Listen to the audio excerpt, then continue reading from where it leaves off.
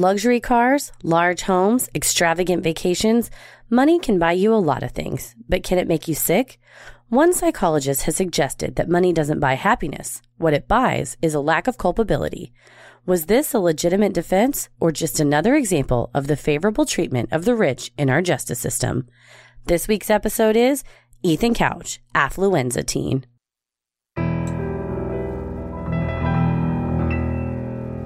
A bump in the night, your heart fills with dread. Probably a murderer who wants you dead. It could be a ghost, a demon, or worse. Perhaps you're the victim of a witch's curse. It's hopeless, you're doomed. You'd call a priest if you could. You'd rather just listen to who? Sinisterhood.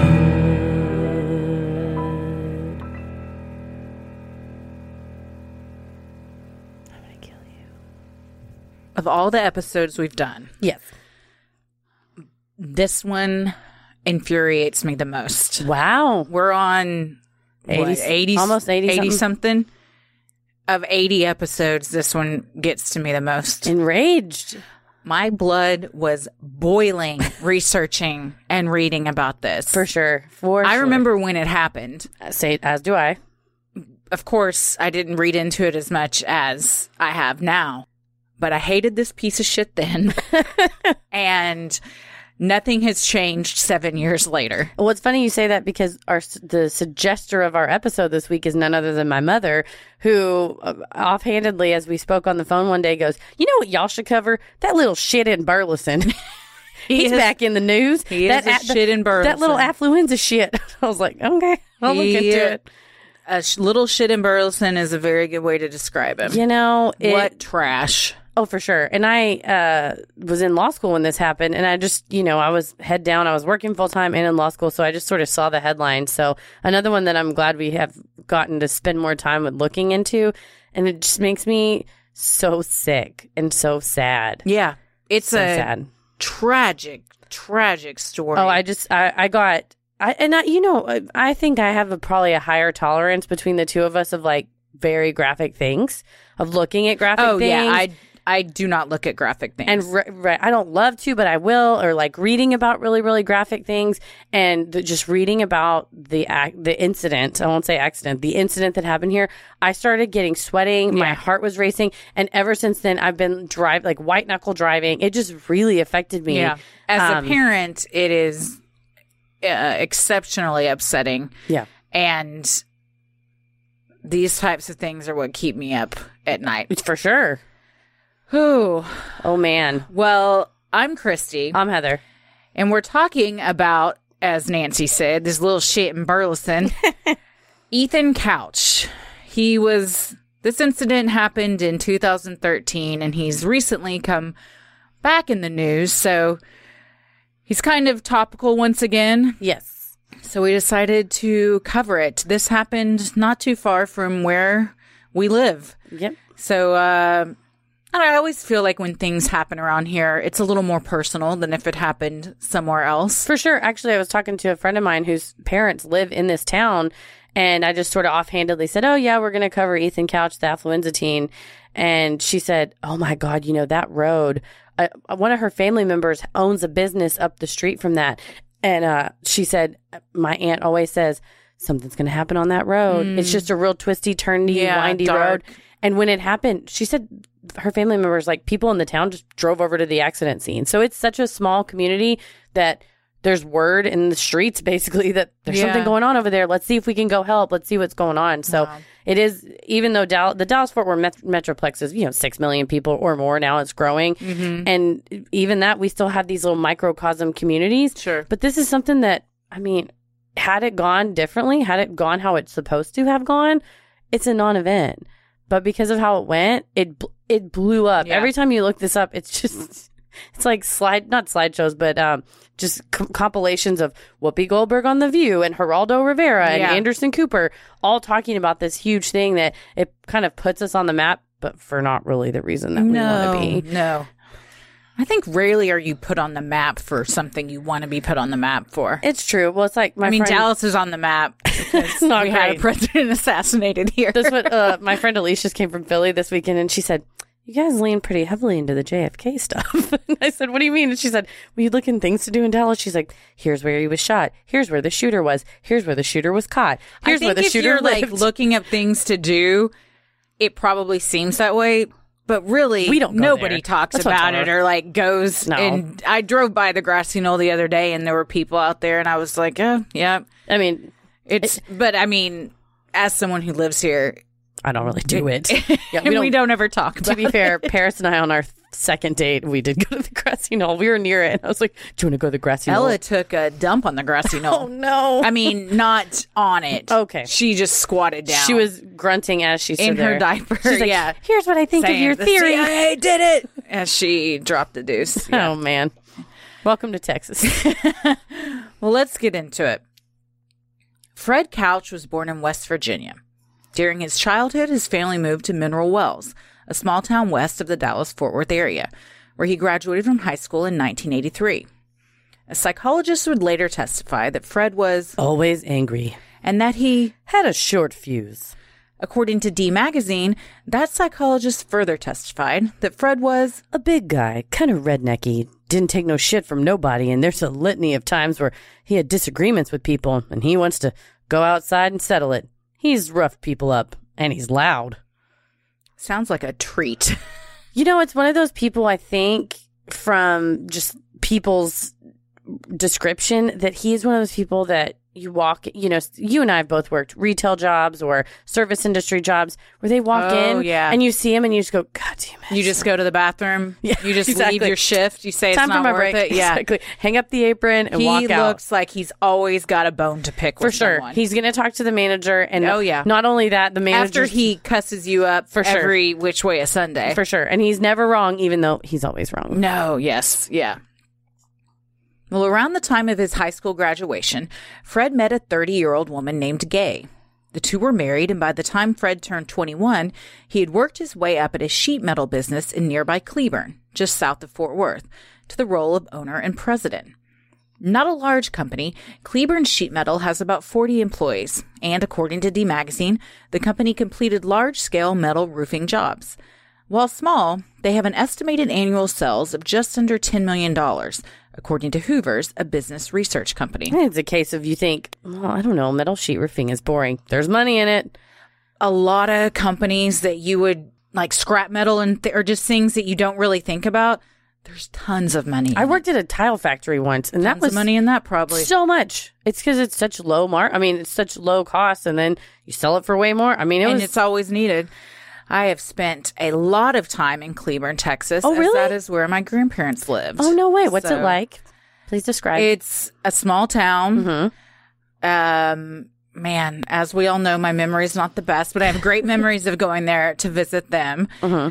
At 6 a.m., they would always get up to go to the Dairy Queen to have coffee with their friends, and they would all just sit around and have coffee and talk. That's how you know you're in a wonderful, wonderful small Texas town, because the Dairy Queen. I used to visit my godmother in Mount Vernon, and the exit, there was the Dairy Queen, and that was the go-to spot. Oh, For those of you not in Texas, Dairy Queen is a drive-through restaurant. You can also go in and eat. They have delicious food like steak finger basket. Steak fingers and gravy. I think we've talked about DQ. I love Dairy Queen. And Texas toast. This is DQ country. DQ, that's what. Yeah. So that's their motto.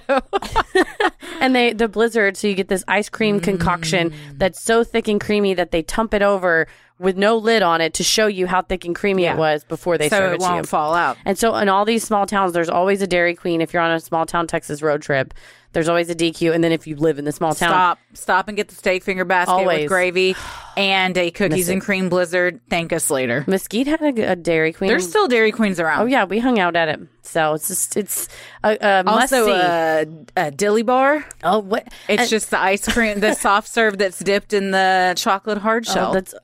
We were at a Dairy Queen when I was little. And my mom, she tends to just act incredulous at everyday things. One time my sister and I said, we're going to bake chocolate chip cookies. And she just went, chocolate chip cookies? As if no one's ever baked that before. So we were at Dairy Queen, and she looks down into the frozen case because they sell their own packaged frozen treats, and they sell frozen bananas. That's one of the things that they sell. It's like, they're chocolate covered, right? Mm-hmm. And my mom looks down as we're paying for our steak finger basket. She's like, chocolate covered bananas? And the man behind the counter was so deadpan. He was like, ma'am, People come from miles around for my bananas. Glad to hear that, sir. I've never had one, but I've had you. a chocolate-covered banana. They're good. Not bad. Not bad. Not a huge banana and chocolate fan. I don't want to be tricked into eating fruit. I love fruit, but I like it more when it's covered in chocolate. If I'm going to cover something with chocolate, it should be a marshmallow or a Rice Krispie. See, I can't stand marshmallows. What? No, I don't like marshmallows. What? The texture makes me want to throw up. No Also, s'mores? they're not vegetarian. Oh, that's true. You're vegetarian. We can't have that. It's made out of... I'll eat it on a s'mores if it's like melted down, but like a whole marshmallow, the thought of eating that makes me cringe. Wow. Like, oh. Yeah, but if it's like in something like a Rice Krispie treat True. or melted down on a s'mores, yes, I will eat it. But I don't like it in cocoa or anything like that. You know what? They're kind of slimy. Okay, that's fair. They're chalky and slimy. It's chalky, and when you suck it, then it's slimy. How can it be both of those? It doesn't make sense. What abomination is this? But I do love chocolate covered strawberries a lot. So we're in small town Cleburne. This man has graduated. He's 21. He's running a sheet metal business, and he's married to a lady. He's married to a woman quite his senior. Yes. Together, Fred and Gay had one daughter, but eventually divorced. In 1996, Fred would meet Tanya, his future second wife. Tanya was born in Paris, Texas. At the age of 15, she had dropped out of high school, and by 18, she was married and pregnant with her first child. Less than 10 years later, she divorced, earned her GED, and eventually found herself working various jobs at the sheet metal company owned by Fred. Some sources say this is where the couple met, while others say they met at Lake Pat, Cleburne. Well, I'm not surprised that there's varying stories. Yeah, they're not very forthcoming individuals, and they're pretty shady, so they can't even get their story straight as to how they met. So there you have it. Tanya and Fred Couch were married in a small town in east central Texas in 1996, a little less than a year after meeting. The two had a far from ideal early life or marriage.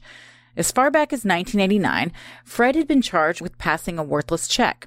In addition, over the years, he's been charged with 4 criminal misdemeanor charges and 18 traffic violations, including driving without a license and doing 95 in a 60-mile-per-hour zone. So we're all guilty of traffic violations here and there.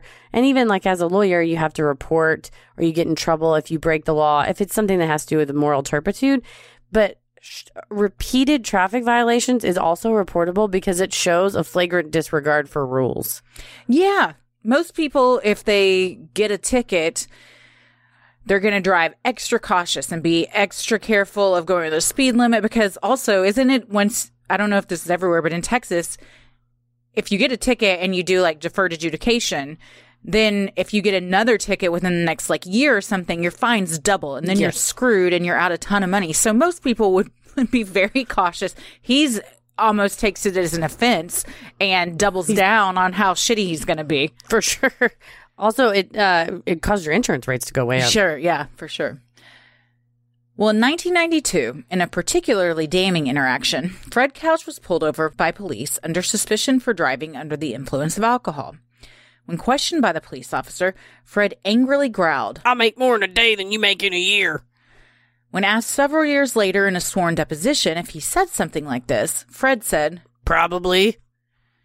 Well, you know, he's not backing down from what he said. Oh, he's never wrong. No. He wears his assholism with pride. Mm-hmm. Those are the worst types of people. Unrepentant assholery. That just, they take it as a point of pride to be as completely shitty as they can possibly be. Yes. It all comes from a place of insecurity and not feeling like you're worth much. But it's hard to look past this type of behavior and get to the heart of that and feel any kind of like sorry or empathy for someone when they're acting but they don't that. give a F. And also, I always want to be like, who hurt you? Who did this to you? Yeah. You're like this for a reason. Probably, if we looked into his childhood, who knows? There's probably a lot there too.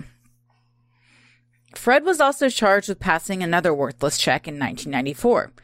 He has also been accused of evading arrest as well as assaulting his wife, Tanya.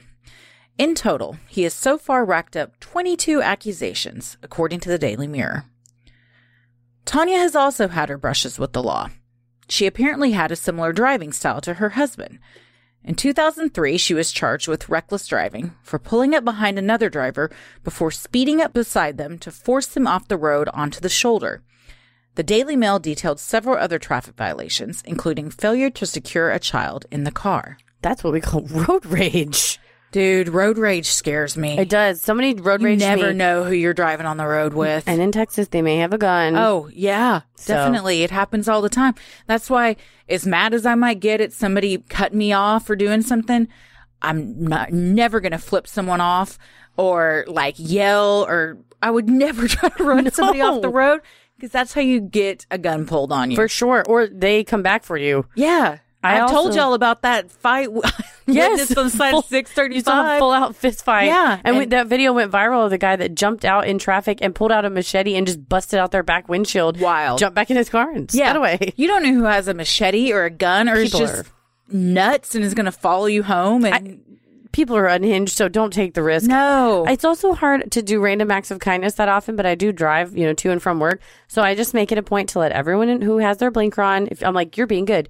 You use your blinker, I will let you in front of me. You reward good behavior. I reward good behavior. I always let You don't reward the people that drive down the shoulder in a line of traffic trying to get on the on-ramp Your and wife then cut over at the last second. It's either your wife or you better be in labor. Yeah. If you're doing that. Dude, I love the people that put their car in like half in the lane and half on to block the side to block them. And then have you seen that video that also went viral of that car speeding down and he didn't know the guardrail for the median was in the middle of it. He just plowed. I mean, they were fine. But I'm like, serves your ass right. I mean, we're all trying to get to the same place at the same time. Unless you legit have a medical emergency, wait your ass in line. And like if you do, call 911. They'll send an ambulance. They're allowed to drive wherever they want. You probably shouldn't be driving anyways if you have a medical emergency like that. Well, amidst continued run-ins with the law, the couple decided to start a family of their own, and a year after marrying, welcomed their son, Ethan, into the world on April 11, 1997. When Ethan turned 3, the family moved to Burleson, Texas, a suburb just west of Dallas and hometown of Kelly Clarkson, to a sprawling 4,000-square-foot home, fully equipped with a pool, playground, barn, and a 6,000-square-foot workshop, according to the Belleville News-Democrat. It's a big ranch home, sprawling, I would use the term. Yes, and Burleson is kind of peppered with wealth like this, and then lower income families. Down home. Yes. Salt of the earth folk. More salt of the earth. Ethan attended Anderson Private School, an elite school located in Fort Worth that caters to students with particularly high IQs, with many students attending college by age 16. That was the thing. He was actually a smart kid. Super smart. And teachers said he's a smart kid, but he couldn't get out of his own way, and his parents, instead of rewarding like that type of behavior, just were fucking him up so bad that it kind of just got brushed under the rug that like he's actually a smart kid. He was well advanced for his age. Yeah. According to information that later came out at his sentencing hearing, Ethan slept in a small bed in his mother's room. Tanya allegedly thought of Ethan as her protector and wanted to keep him close by. The boy was soft-spoken, and his mother and father had difficulty telling him no. One of Ethan's teachers would later tell D Magazine that Tanya loved the boy so much that she couldn't say no to him. If you're raising young men, you've got to learn to say no. I'd like to amend that statement to say, if you're raising young people, human beings, you've got to learn to say no. For sure. These parents need to read Love and Logic. And you briefly have told me about this book. That's the parenting book? It's a parenting book. It's a very well-known parenting book. And it basically describes, I want to say, like 4 styles of parenting that pretty much every parent falls under. Mm-hmm. These would fall under I believe it's called complete idiots. Savior. Yeah, fuckheads. Also helicopter parents. The parents that think they're helping their kids out by swooping in and saving the day and always saving them from their own mistakes or trouble, never allowing them to fail and get back up on their own. Mm-hmm. And they set them up for a lifetime of not knowing how to solve problems, not knowing how to deal with real world disappointment in situations because they've been taught that no matter what they do, their parents are going to come in and rescue them. This is apparently very common because I had a friend at another law firm say a candidate for a job brought their mother to the interview. A person trying to be a lawyer? Oh, yes. I believe it was a law student interviewing for a very prestigious law firm, prestigious summer clerk. This was not my law firm, full disclosure. And she said that the receptionist sent an email and said, I don't know what to do. There's a mom out here. What did the person say she was there for? The candidate, were they just like, this is my mom, and acted like it was completely normal the mother would be there? Yeah. That is this type of case then. It was the mother has probably held that child's hand from day one, and now when they're 22, 23 trying to apply for a job. It's delusional. It's crazy. Imagine being in a relationship with that kid, trying to marry into a family like that. Run for the hills. That's a mother-in-law from hell. For sure. You're never going to win. You're never going to be good enough for her kid. Who? Spoiler alert. Did they hire the person? No, the person didn't get the job. They did hire the mom. Okay, good. Good. They're like, we actually need a den mother. Yeah, look, she's great. She's friendly. She's kind. Yeah. Maybe that's why she had an ulterior motive. She's like, I'm going to live vicariously through my kid until I can usurp their dreams and make them my own. Ditch that zero, get a hero. Well, the Couches made no effort to hide their tumultuous family home. Educators saw them get into screaming matches with one another in the school parking lot, all in full view of Ethan. When Ethan was 9, his parents' marriage ended in a bitter and hostile divorce. In one meeting with the social worker, Fred hotly confessed that the marriage had been a mistake from the start, according to the Belleville News-Democrat. Fred went on to say that Tanya was a drug addict and had given prescription Vicodin to their young son on several occasions. Well, it's hard because I know in hotly contested and hostile divorces, people make stuff up, but also maybe this is not made up. Yeah, I mean, I like to say there's 3 sides to every story. Mm-hmm. Yours, theirs, and the truth. There's a Dick Van Dyke episode where it's his version, her version, and then the goldfish's version. So and the goldfish is the right version. Yeah. But of course, in the one person is just the worst, and the other one's like, I'm so sorry, my love. Yeah.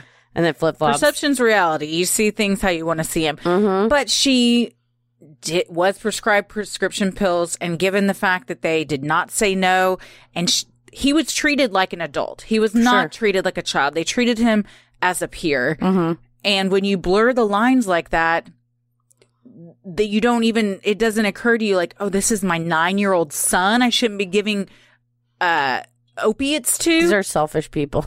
It's just wild. For sure. I think there's a healthy balance between being friends with your children, mm-hmm. but beyond a friend, they need an adult and a parent. And when you just kind of decide, no, that's not the role I want to play in my kid's life, I'd rather be their best friend and have them like me, you lose control real fast. Recipe for disaster. How are they going to respect someone who, after years of letting them do whatever they want, then tries to put their foot down? You've lost that battle. Oh, it's too late. Way too late. Well, Tanya's story to social workers was that she had long suffered verbal, emotional, and physical abuse at the hands of her now ex-husband. She also claimed he had been unfaithful throughout their marriage and would try to manipulate her and other family members with his vast wealth. I gotta say, I believe all of this, too. There's certain evidence that would point to that being accurate. Both things that had happened previous to the divorce and things that have happened since that can point to his predilection towards violence and outbursts. Yeah, and I'm sure I wouldn't be bribery. surprised if he cheated on her. And bribery. Well, quickly, Ethan became a pawn in their feud. They would try and pit him against the other, vengefully abuse visitation schedules, and try and win Ethan's love and affection by buying him anything he wanted. Even though Ethan was clearly not of legal driving age, these lavish gifts included a 4-wheeler, motorcycle, and a new truck. I barely trust myself to drive a motorcycle, and I'm an adult. I would have been terrified to get behind the wheel of a car at 13 years old. No, I was terrified when I did. I mean, at 17, when I started driving, I was terrified. Well, I started at 15, but I still started on very empty country roads with nobody around. And probably an adult in the car to mom, help you if you needed help. When Ethan was just 13 years old, Fred allowed him to drive his new truck unsupervised to school. That's just a bad investment. It's a new truck. When school officials called Fred and reported the boy illegally driving, Fred threatened to just buy the entire school. When his offer was rebuffed, he withdrew Ethan from school and transferred him to a homeschool program, according to Cowtown Crime. This is how you know a man is an idiot when he's like, can I just buy your school? And they're like, schools? You can't buy schools. They're owned by the city. The principal said when she spoke to him, he was just completely arrogant and defiant, saying, my kid's the best driver you've ever seen. He can do anything he goddamn wants. He's not going to, like, he took it as, he was offended that someone would say his 13-year-old shouldn't be driving a car. Just because he's a child doesn't mean he shouldn't drive. Yeah. That's exactly what it means. Ethan was the golden boy to them and could do no wrong and was capable of anything and everything. They never stopped to think, imagine how this might make my son feel to put all this pressure to put him behind the wheel of a freaking vehicle and let him drive to school. Also, just from a safety perspective. Yeah, that's what I mean. Like, what if even if he thought it was cool, there's got to be part of him that's fucking terrified. Also, newsflash, your kid isn't the only one that drives on the streets. Yes. So you're putting a ton of other people in danger too. Completely selfish. Luxurious modes of transportation weren't the only extravagant presents Ethan's parents gave him. During a deposition, his father, Fred, admitted that he allowed Ethan to live by himself in an expensive home in Burleson he specifically had built for his son. Now, I don't know the actual term for it, but this is the fucking worst idea I've ever heard. This is literally the movie Home Alone. Have you not seen the movie Home Alone? Do not let a child. Macaulay Culkin, I would trust 100% to stay by himself or drive a fucking car. He was 8 in that movie. Over this guy. Exactly.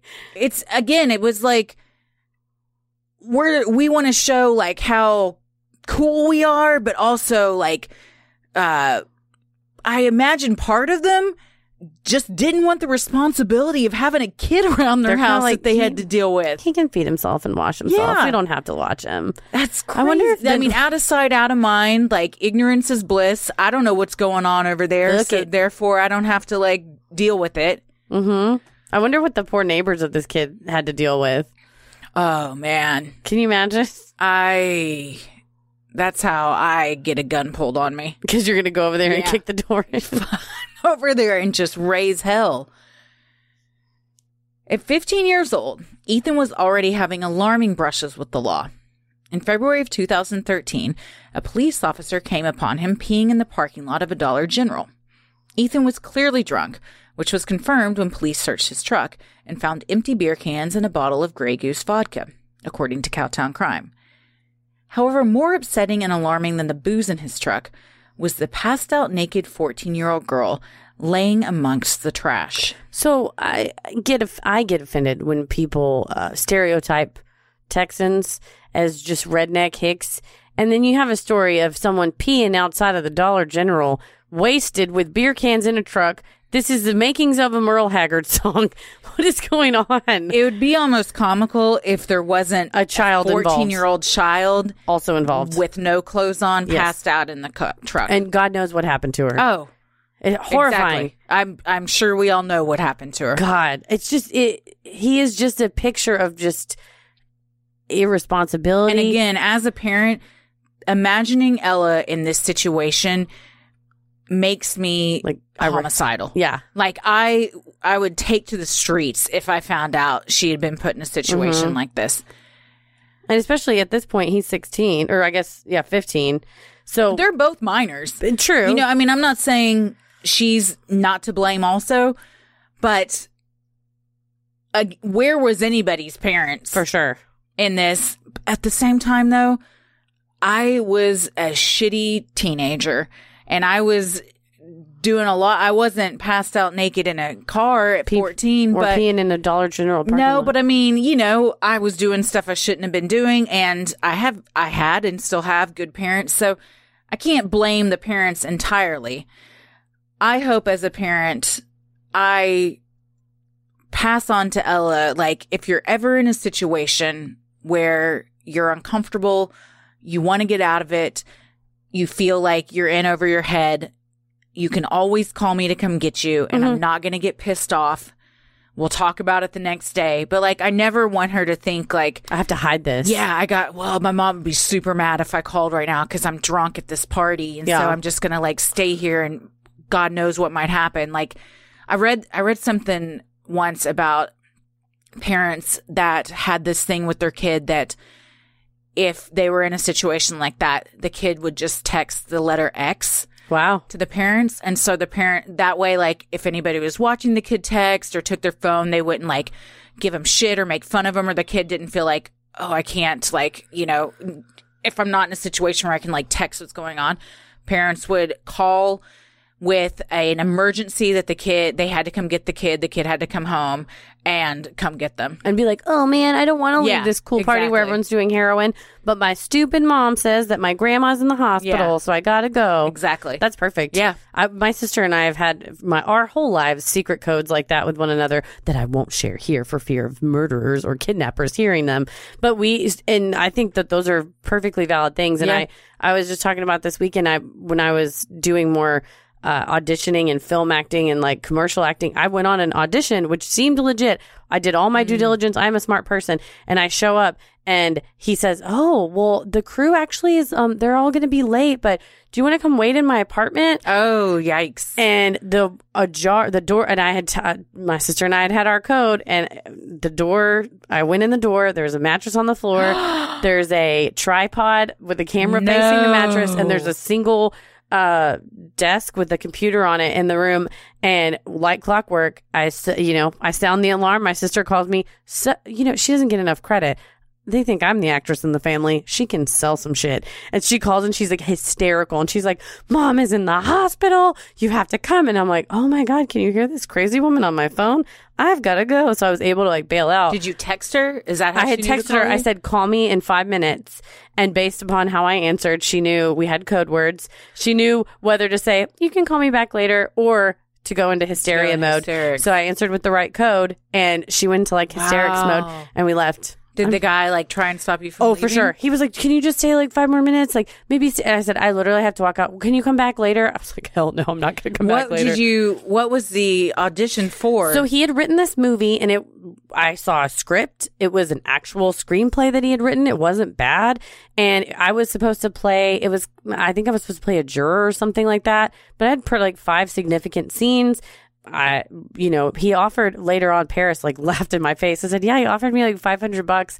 Paris is like, that's way too much for like an independent film. Yeah. I didn't know that usually at the time. You get nothing. Yeah. Or credit. Exactly. Or like $50 or something. Mm-hmm. But he seemed legit. I found his website. What does pay $500?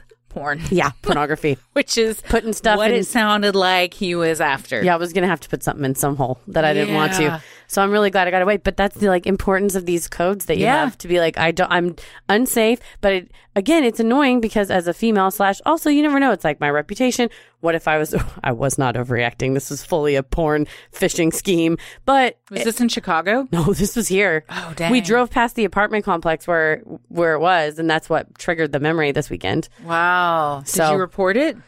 He didn't do anything. Like it was just a feeling. Yeah, I was like, he didn't like not let me leave. I would have called the cops or anything. He's like, oh yeah, okay, well maybe I'll see you later. Have codes. Always. That's our takeaway. Always have codes. Always leave a note. Always have codes. Always leave a note. And that's why you always leave a note. Well, when the police approached the intoxicated and urinating Ethan to ask him what was going on, it was clear the teen had zero respect for authority. As reported by Cowtown Crime and D Magazine, when the officer asked Ethan, what are you doing? Ethan arrogantly slurred, what does it look like I'm doing? Eventually, Tanya Couch, Ethan's mother, was called to the scene. As she spoke to her son, the microphone of a nearby standing officer picked up the following conversation, described by Cowtown Crime and D Magazine. By the way, I didn't know you snuck out, Tanya says. To which Ethan replies, what do you mean I snuck out? I told you I was... Interrupting him, his mother then says, well, you're not going to tell your dad that after you go out drinking and doing this. I drank 1 beer, said Ethan. It doesn't matter, replies Tanya.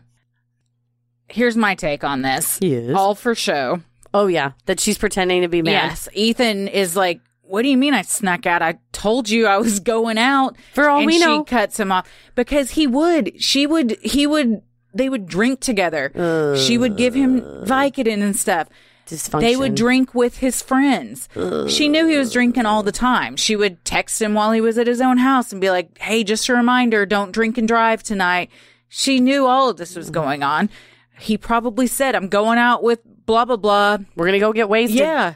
Or he was drunk when he left the house. Even worse. Ethan was cited for a minor in possession of alcohol and a minor in consumption of alcohol. He pleaded no contest and was sentenced to probation, an alcohol awareness class, and 8 hours of community service. He never attended the class and didn't complete 1 hour of community service. Well, somebody fell asleep on the job monitoring him. That's what how is he not then given more community service or a citation or a fine or something? How can you just not do these court appointed things? This sounds like the Tarrant County juvenile system has failed several times. Well, I mean, that's probably not surprising. Also, I once got an MIP. Did you really? My mom knows, so it's fine. My mom knows because it's kind of a funny story. So I was home from college my freshman year. I was with my high school friends. We were all out at this place. Was it the place with the pipe that you hung out in the field?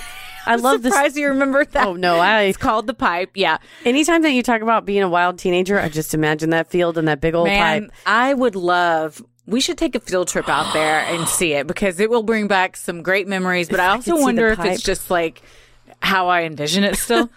But we were there. We weren't even at the pipe. We were pulled up at the cul-de-sac or the street where you get out to walk to it. To your pipe adjacent. Yes. And it's a known place for teenagers to go, or at least it was then. So the cops pull up behind us and there was a case of beer at my feet in the passenger side.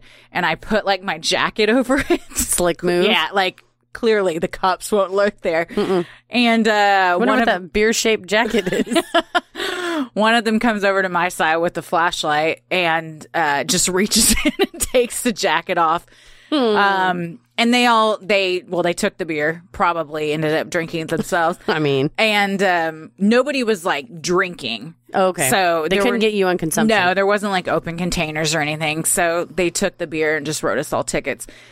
Here's where I thought I was sneaky. I was attending Texas Tech University.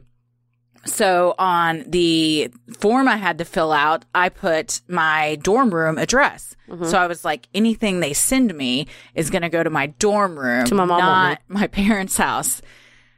Flash forward, man, it had to have been, that was in 1998. In 3 or 4 years later, maybe even 5 years later. The millennium has turned. We're out to dinner with family. And somehow minors drinking comes up. I think we were with my cousins, and my cousin went to A&M, and I think we were just talking about partying.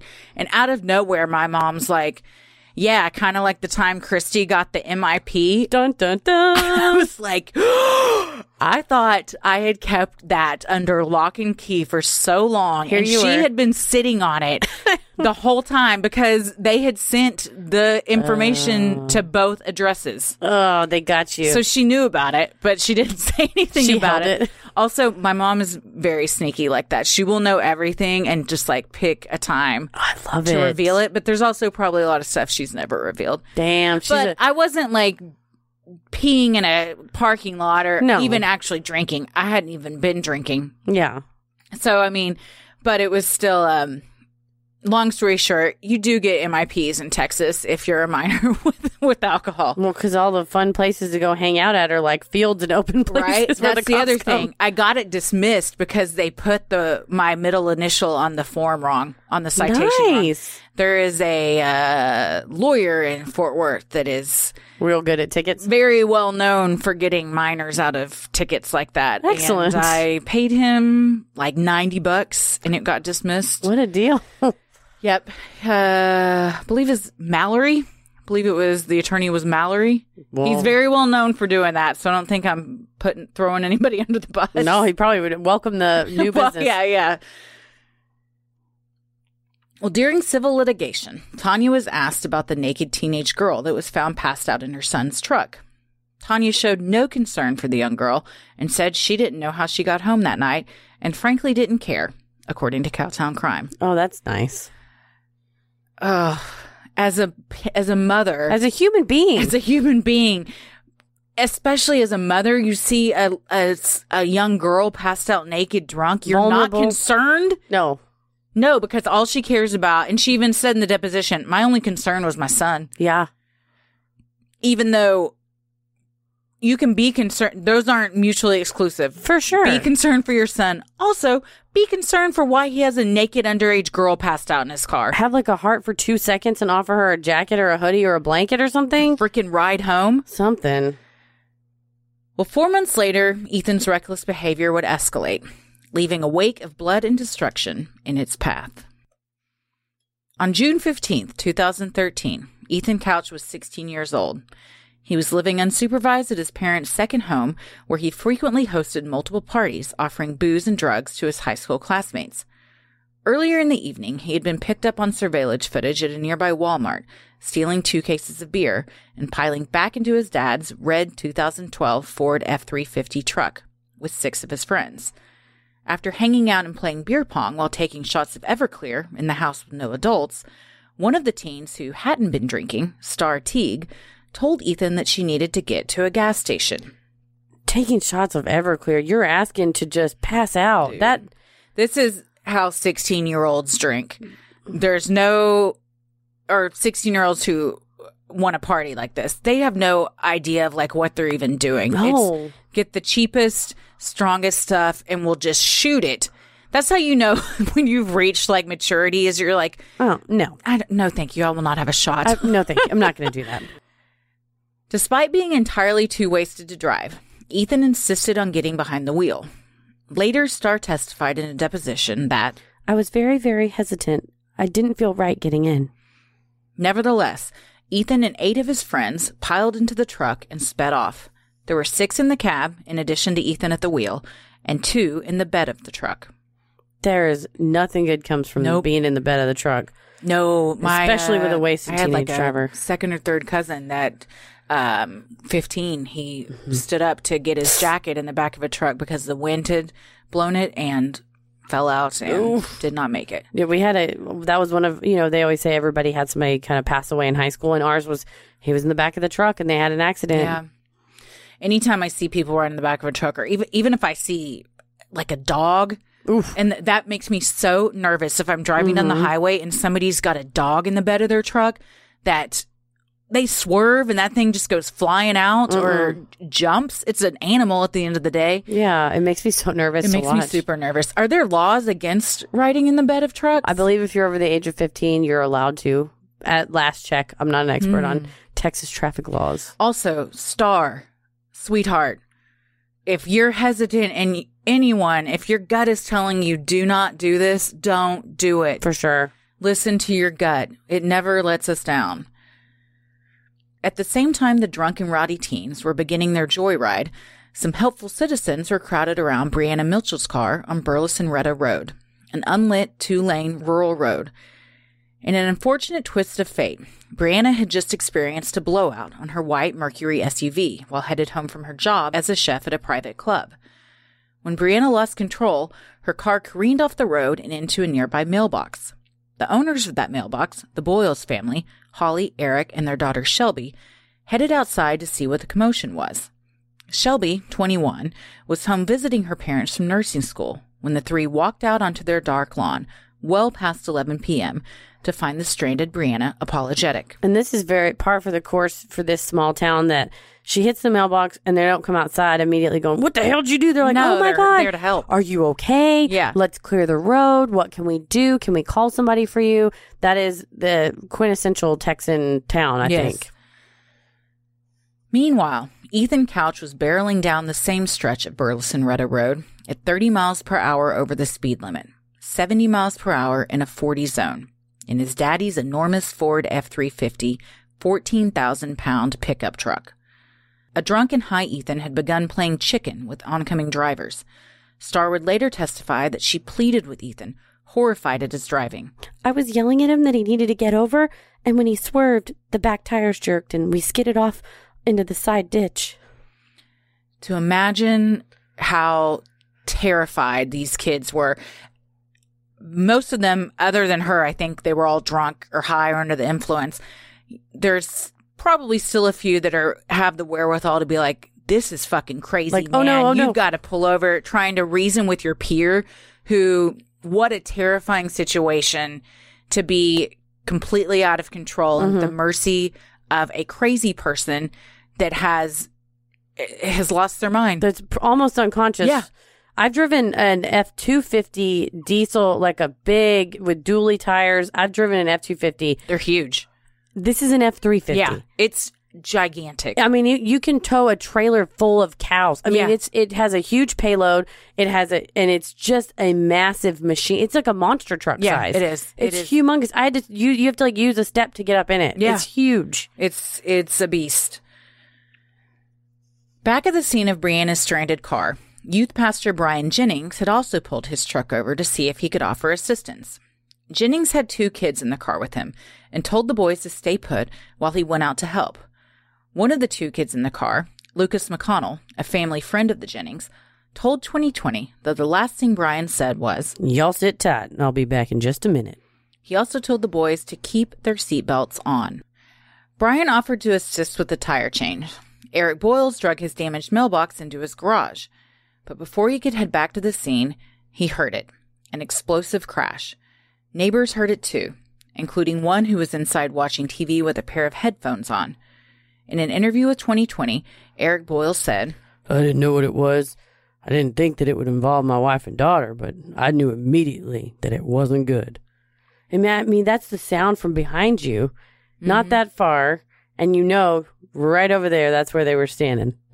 And then, I mean, the sound, how big this truck was, and it's just metal on metal. The person that was watching TV with headphones on thought something had exploded. Yeah. That's how just catastrophic this was. A transcription of the ensuing 911 calls in D Magazine paint a grisly picture. When asked how many people are injured, the caller says, "Ma'am, I can't tell. It's dark. There's kids laying in ditches. There's kids laying in the street." When a Tarrant County Sheriff's deputy arrived on the scene, he was stunned at what he found. He later told D Magazine, "It looked more like a plane crash than a car wreck." The photos, it looks like a bomb got dropped. I've seen photos of the car, and that's all I'll see. Yeah. I don't want to see anything with bodies, but I read the transcripts of some of those 911 calls. There were body parts strewn about the road. It's chaos.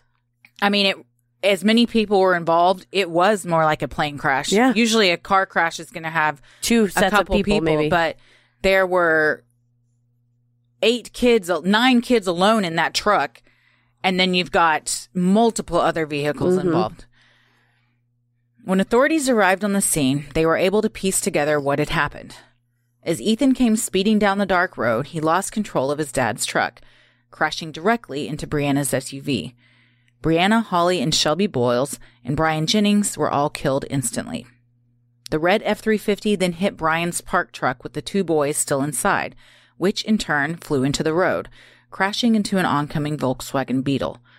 Because Brian Jennings had smartly told the boys in his truck to keep their seatbelts fastened, they survived, as did the 2 passengers in the Beetle. That's very good advice. And my friend her dad is a police officer in this area, she said, we were talking about it, and she said, it's a nice thing to do to help, and I'll never blame anybody from helping. But she's like, my daddy always told me you can do more by calling 911 and having police come to the scene because they can block the road. Yeah. They have lights, they have flares. Because she said all they want to do is just protect as many people as possible. But even if they had called the police, you'd have police officers that have been killed by this kid. Yeah. I mean, it wouldn't have helped anything, you know.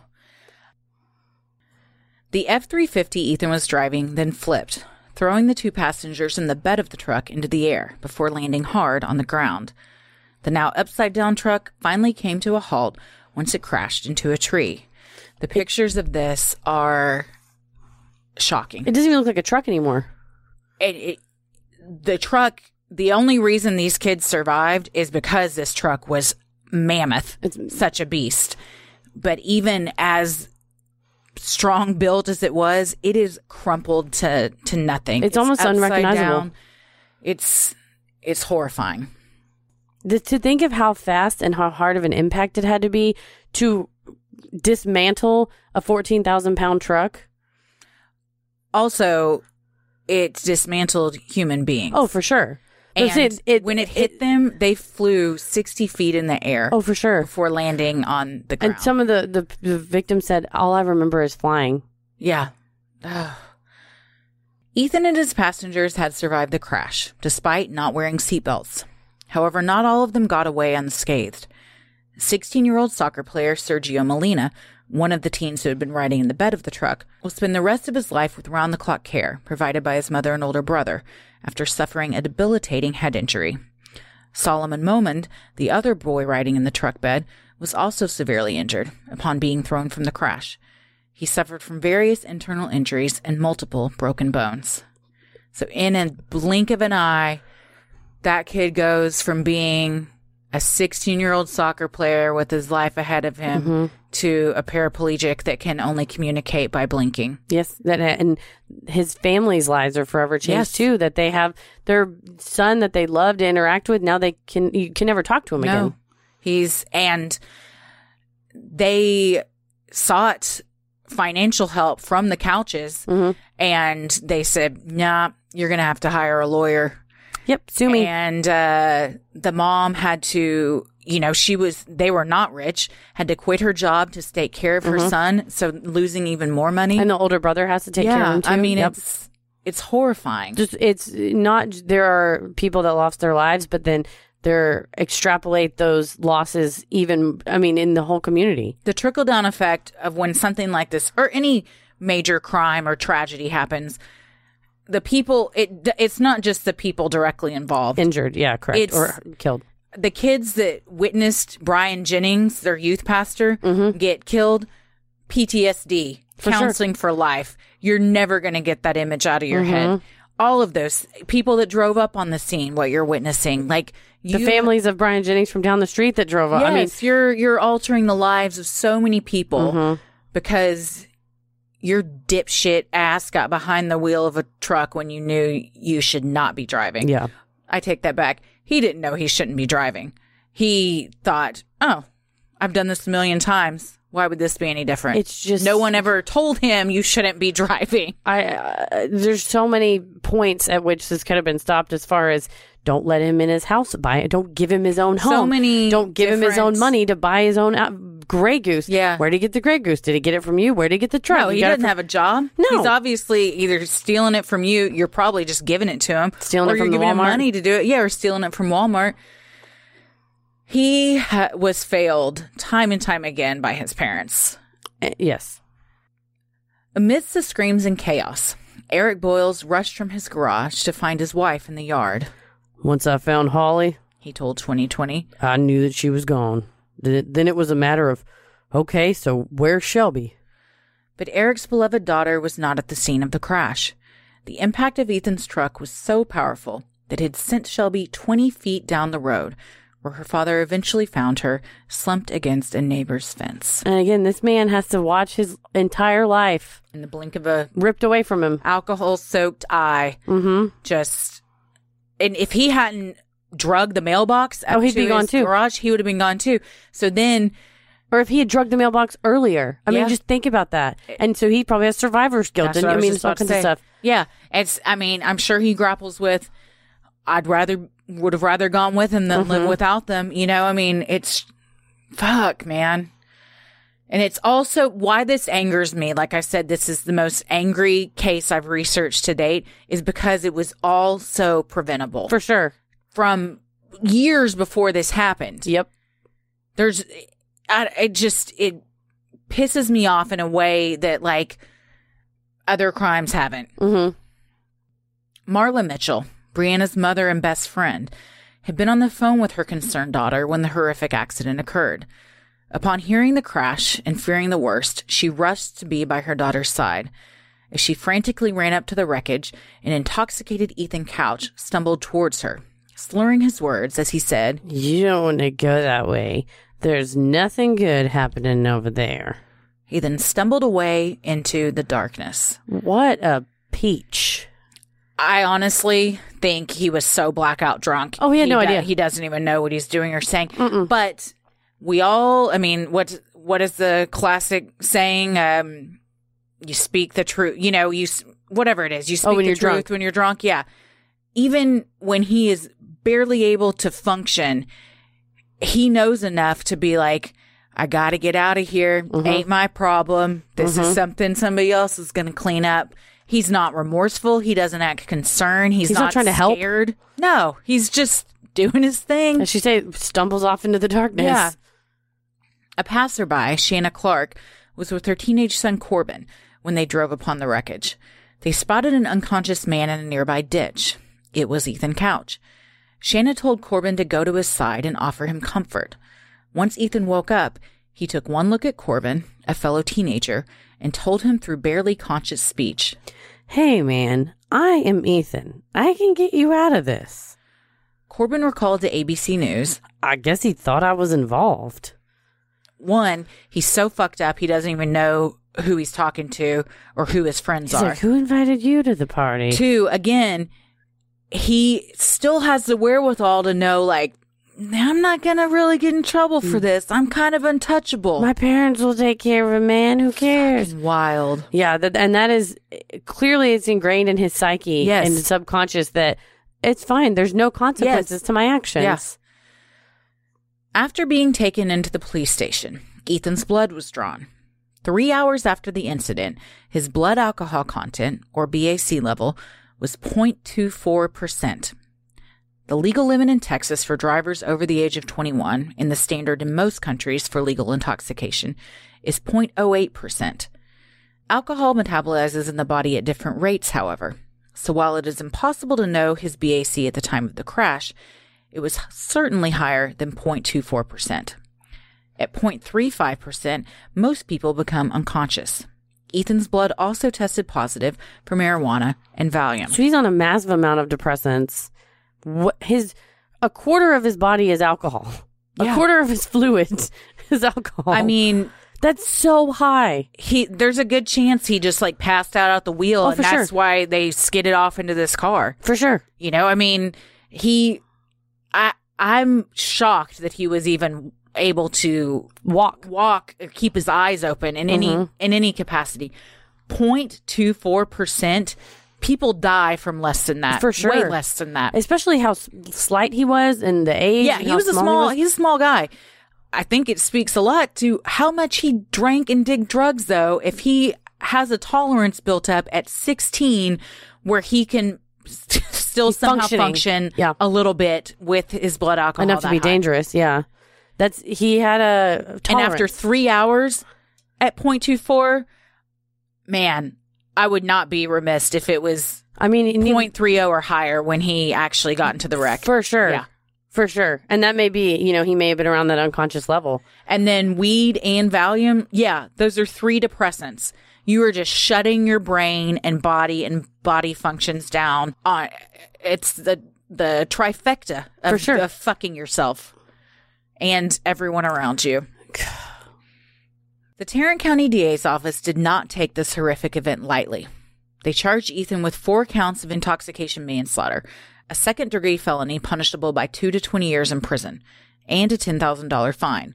He was also charged with 2 counts of intoxication assault. They took it very seriously. It was not... As they should. Good DAs, for them. Because quite honestly, they're the only ones in this whole mess that didn't have their heads up their ass. The DAs in this case are valiant efforts to try to do as much as they can, despite high odds.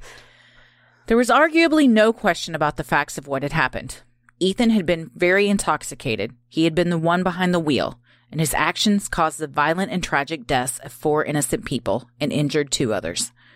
Ethan and his attorneys decided that he would plead guilty to the charges, but opted to have a hearing to determine his punishment. That's where this story went from a local tragedy to a national controversy. Judge Jean Boyd, who was to preside over the case, had a reputation for seeking rehabilitation options for minors, or at least Caucasian minors. Because of this, prosecutors Richard Alpert and Riley Shaw knew the likelihood of Boyd certifying Ethan to stand trial as an adult was slim to none. Rather than seek this, the prosecution decided to focus their efforts on convincing Judge Boyd to sentence Ethan to a Texas Youth Corrections facility. You try to get as best as you can, do the best with the judge that you have. Yeah. And she had a reputation for, above all else, she wanted to rehabilitate certain teens, and they knew he very much well fell into this category. Mm-hmm. But she could have decided he could have stood trial as an adult. Oh, for sure. Also, question, was there no jury because he's pleading guilty? Correct. He pled, so they didn't need a jury, and you can opt for either a jury or a bench trial. But sometimes when you plead guilty, is there still a jury present? No, they don't call the jury. If you're going to plead guilty, you plead a pre-trial plea hearing. And so if you enter a plea of not guilty, then it would move to trial. And then if you enter a plea of guilty, then they won't seat a jury unless the parties or the judge agrees. I think in juvenile cases in Texas, it's judges that determine punishment for juveniles. But in adult cases, the parties can argue over whether a judge will determine your punishment or a jury. So like my mom did jury duty one time, and it was like a kidnapping case. Like a couple, a husband and wife, had kidnapped one of their neighbors basically to rob him. And there was so much evidence that they did do it. There was basically security footage, and the cops stopped them and all this stuff. So they pled guilty, but rather than have the judge sentence them or accept the offer that the prosecution gave them, which I believe was 5 years, they opted to have a punishment trial, basically, where my mom was seated on the jury with other jurors, and they go through all the evidence of what happened. And as my mother says, we gave the bitch 25 years. So because it was egregious, they kicked this guy's door in. They should have taken the plea deal, or maybe had the judge sentence them. But I assume they did that because they thought a jury, their peers, would be more sympathetic and lenient. I will say, my friends, y'all didn't know Nancy McKinney was on that jury. No, she's she's the Texas Hammer of Justice. I will say, my friends that are district attorneys say that they have a wall of fame where they'll have what their charge was, what the DA's office offered them, and then what a jury gave them. And it's always like 5 times more. The jury does? Yes. Yeah, because they're... For sure. You wasted everybody's time. They're pissed off that they're there. Also, they kind of are having their day in court. Rarely do people get the power to punish others. Punish someone, especially if it's like a hot button case like this or something, mm-hmm. where people are very opinionated and have a lot of feelings about it. Yeah, you don't want just some Joe Schmo off the street being like, well, I'm about to finally get to tell somebody what I think is something. You don't know what they've got going on in their personal life. Well, yeah. Also, I think in a lot of times if you have a jury determining guilt or innocence, and then you have them determining the punishment, that they may consider, well, I'm like 90% sure that they did it, but I'm not like life in prison sure that they did it. So I'll give them 20 years. Versus if someone comes in the court and goes, yep, I did it. I kidnapped a person. What are you going to do to me? They're like 25 years in jail. Yeah. I just pointed dramatically when I said that. 25 years in jail. So I think it takes a little bit of the guilty burden off of the juror's mind of they don't feel bad giving someone a terrible sentence because they know they did it because you admitted that you did it. It's your civil duty to hand down the law. Yep. And especially if you don't have to grapple with like, what if I'm wrong? What if they really didn't do it? They're like, oh, you did do it for real? All right, go to jail. So it's hard. It's hard as a defendant. Well, his defense, or like you said, in Texas, because he was a minor, wouldn't have had a jury decide I don't the think punishment so. phase Yeah, anyways. I think it's the judge. And frankly, if I was his parents, I would be like, oh, please, let it be a judge. Oh, hell yeah. You don't want a bunch of other parents who are like, what have y'all done? You idiots. Who is this little prick sitting here showing zero remorse throughout the entire thing? He could not have cared less that he was there. It seemed like all of the proceedings to him, this is my opinion, it just seemed like it was a hassle. Oh, yeah. He seems irritated to be there. The just parents kind of staring off into space. The parents seemed very frustrated. Like, can't we just write y'all a check? Why are y'all making us sit here? Everybody just seemed like it was very, who gives a shit? Why are we here? It's not a big, it's a fucking big deal. You killed 4 people. Yeah. You paralyzed someone. You stole these lives from these people. It's a huge deal. But all 3 of them just treated it like, why? I don't know why we're all here. Why are we wasting our time here? Can't I just buy this courthouse? Such a disconnect. No. It's I don't want to say fascinating in a positive way, but in a interesting and just, I can't wrap my head around how people can have that mindset. Disregard of how your behavior. As parents, if Ella got into an accident and killed 4 people, I would be horrified. I would love my child and support her. But if she was to blame, I would want her to suffer the consequences that, that's how's anyone going to learn? How's anyone going to grow as a person? I think it's in South Dallas. They just had a shooting at a high school basketball game, and the assailant shot a former student that was there. And last I checked, he was in critical condition, but still alive.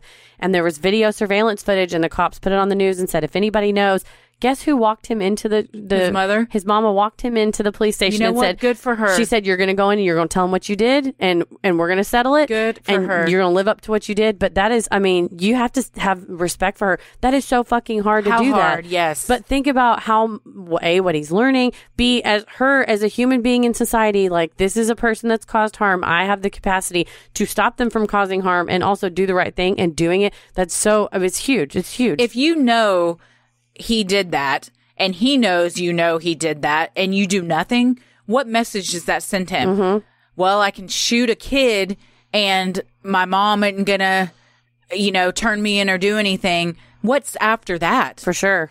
Which is exactly what happened with Ethan. Mm-hmm. There were no consequences ever laid out to him. If you do something wrong, you suffer consequences. You own up to it. It was, if you do something wrong, in our eyes, it's not wrong. So fuck everybody else who thinks it is wrong, and we're going to save the day and write a check and write a check to these people. And then the check's going to bounce, and I'm going to go to jail for it.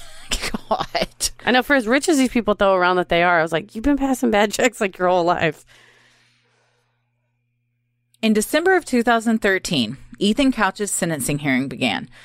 Due to the family's wealth, they were able to assemble what ABC News described as a powerhouse legal team, complete with expensive expert witnesses. Scott Brown, one of Ethan's defense attorneys, asked the judge for sympathy.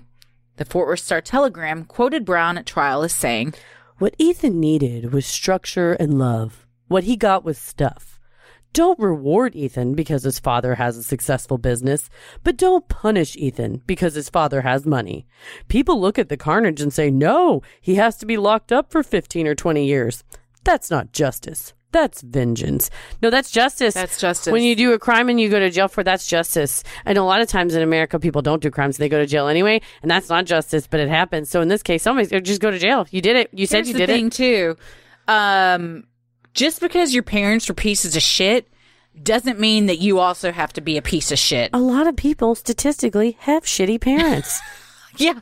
I mean, a lot of nice people that have turned out really well. Yes. Have had shitty parents and a shitty upbringing. Yes. Just because your parents were pieces of shit, like, I mean, I don't know. I don't know at 9 years old what you could possibly do to stand up to something like that, for sure. Honestly. So, yeah, he had parents that set him up for failure. For sure. That does not mean that he shouldn't be held accountable for what he does. Absolutely. And in fact, a court of law. In fact, they're the justice system's the only thing that's going to hold him accountable and help him. Yeah, this is kind of, okay, who's failed him over the years? His parents, this school system. Every authority figure. Anybody he's ever come in contact with.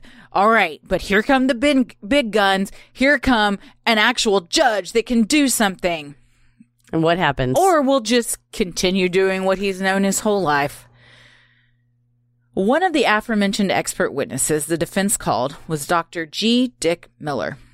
Dr. Miller introduced what would become known worldwide as the Affluenza defense.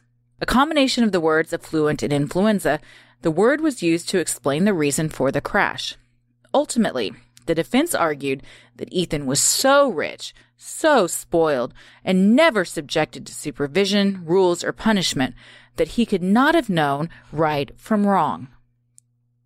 If I had a bucket, I'd throw up in it right now. No words. I just have no words. I don't understand how a person who presumably went to school, presumably went to graduate school, presumably has a license. 100% did, or they wouldn't have a license to practice psychology. Has the lack of moral turpitude to get on the stand. He said as soon as it came out of his mouth, he regretted it. But you can't unring that bell. It's fair. And that bell ended up getting rung from all the mountaintops across the land. I mean, it took off in quite a way. Dr. Miller claimed that although Ethan was mentally advanced, at 16 he had the intelligence of an 18-year-old, he was emotionally about age 12. This meant that he had no rational link between his actions and their consequences. That's like every man. I have a nephew that's 13, and I promise you he knows right from wrong. For sure. So 12 years old, a lot of 12-year-olds know what they do is right and what is wrong. I think that the argument completely falls apart that he doesn't know right from wrong when in his unconscious state, Corbin's like, hey, man, you feeling okay? And he goes, don't worry, I'll get us out of this. Getting out, the implication is that there's some trouble that you've gotten into. Yeah. Ergo, you know what you did was wrong and you shouldn't have done it. Yeah. So I don't give a fuck what planet you're from. If you flip over your dad's truck, you see bloody human body parts all over the fucking road, people moaning and screaming, it's complete chaos. No matter if you've lived in a bubble, you know innately this is wrong, what I did was wrong, this is a tragic situation. It's my thing is he knows right from wrong. He just doesn't like consequences. No. And he's never been given any. So he really doesn't even know what the consequences would be. No. I mean, well, he's been given them, but he disregards them. And then there's no consequences for him disregarding it. And again, I'll get into it a little later, but I think that the argument that he doesn't know right from wrong is completely empty based on his behavior when he's caught doing stuff. Yeah. If he knows what's right and wrong, this isn't his first brush with the law. No. When that cop walks up on him pissing with the naked girl in his truck, he obviously knows he did something wrong or the police wouldn't be there. For sure. And I think he's written a ticket, so he knows that the things he's doing are wrong because the police get involved, and the police get involved when you commit a crime. He's pled before a court before. He pled no contest. Yes. So you get it. If I drink, that is illegal, that is wrong, and I get a ticket. If you want to plead this bullshit defense, do it the first time he gets in trouble. That's true. Not the 27th after he's killed 4 fucking people. Yeah, I just don't think it doesn't stand up. Well, this defense, of course, was bullshit. According to the assistant criminal district attorney, Richard Alpert, the reasoning that Ethan committed this heinous crime due to privilege and wealth was ridiculous. In an interview with CNN's Anderson Cooper, world-renowned psychologist Dr. Drew Pinsky said, it's a cute, clever twist of phrase that the psychologist should be ashamed of himself for having brought into the courtroom. And even more shameful is the judge for having fallen for that nonsense. God, I love Dr. Drew. He's so hot. He's a silver fox. So hot. Tommy has a man crush on Oh, Dr. he's been Drew. I don't doubt it. He's been a silver fox since the Love Line. Also, so is Anderson Cooper. Oh, yeah. Those two in an interview. Whoa, God, get me a freaking something wet to put around my neck. I was going to say, turn up the AC. I'm sweating over here. They're both so fine. He's also extremely good at his job. Oh, yeah. He's compassionate. He's caring. He knows his stuff. And so for him to flat out call out a fellow psychologist and be like, you should be ashamed of yourself. Absolutely, this guy should. How much money were you getting paid as this expert witness, I wonder, to come up with this ridiculous and laughable defense? I think you and I have had this discussion of how much money would it take for you to lie or fake something like that. We both said we don't have a price. You can never get that integrity back. No, and that's all you have at the end of the day. Yeah. In the end, what matters but who you were? Yeah. And what your name goes down in history as. Yeah. And all of these people's names are going to go down tied to this case. Yeah. Well, the prosecution asked for 20 years as punishment for this egregious crime, well below the maximum they could have requested, 20 years for each count. However, Ethan Couch was sentenced to just 10 years of probation for the 4 lives he took and the countless others that he ruined. I'm going to repeat that. 10 years of probation. For killing 4, paralyzing 1, and grievously injuring another. 6 people. No jail time. Probation. He's 16. By 26, which is, you still got your whole life ahead of you. He may have had good behavior. He's done with probation. Yeah. If they would have given him jail time, he may have had good behavior and got out earlier. But 10 years... He may have also learned something. I don't know. A trade, perhaps. Or just now not to be a complete This is a sack person of shit. that just needs to be completely kept from alcohol. Yeah, for sure. Judge Boyd also claimed that she didn't believe Ethan would receive the rehabilitation he needed in a juvenile detention facility, one the prosecution was requesting to which he be sent. According to the Fort Worth Star-Telegram, Judge Boyd said at the time of sentencing, Ethan, you are responsible for what you did, not your parents.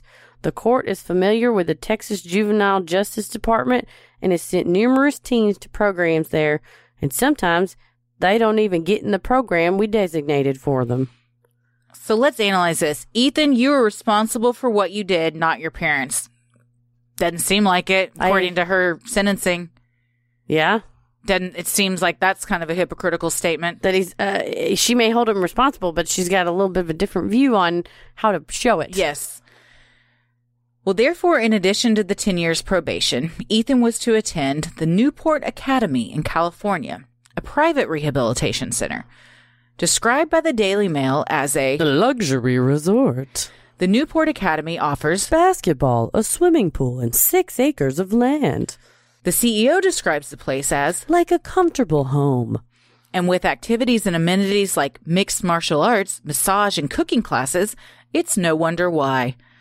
The exclusive facility only accepts a maximum of 6 patients annually and charges $450,000 per year to attend. This sounds like a resort. Sounds like a vacation I'd love to go on. I would love to. I've never been to a place that nice. No, never. So fancy. I mean, kind of makes everyone want to get a drug addiction so we can experience this magical wonderland. Although $450,000 a year. That's... Yikes. It's crazy. I went to this website. Yes, it's the photos. The photos, I gave me pause because it's all a bunch of, I mean, I'm sure they are very, very wealthy kids. I can't imagine they're actual patients. I'm going to say... Models? I'm going to say they're models. Okay. They all look very happy, very just, we're on a hike. Nothing could go wrong. It's, I don't know.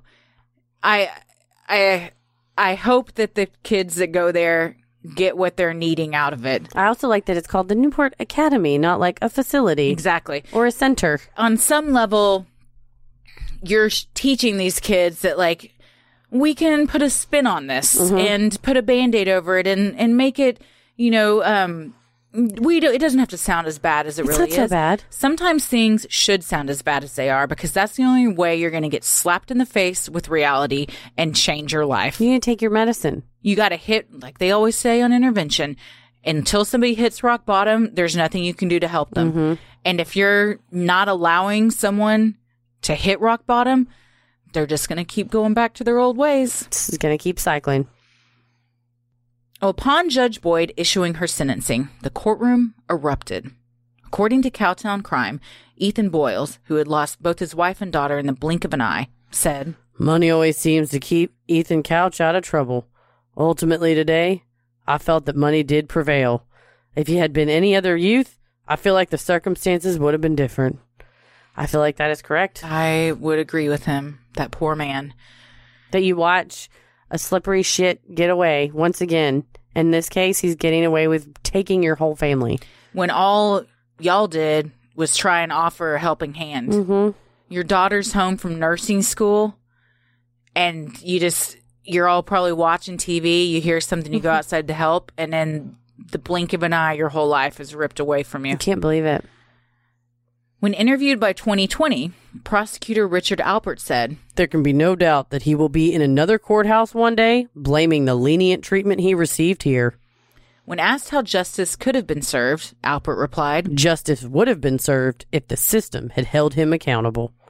Mic drop. Alpert knows what's up.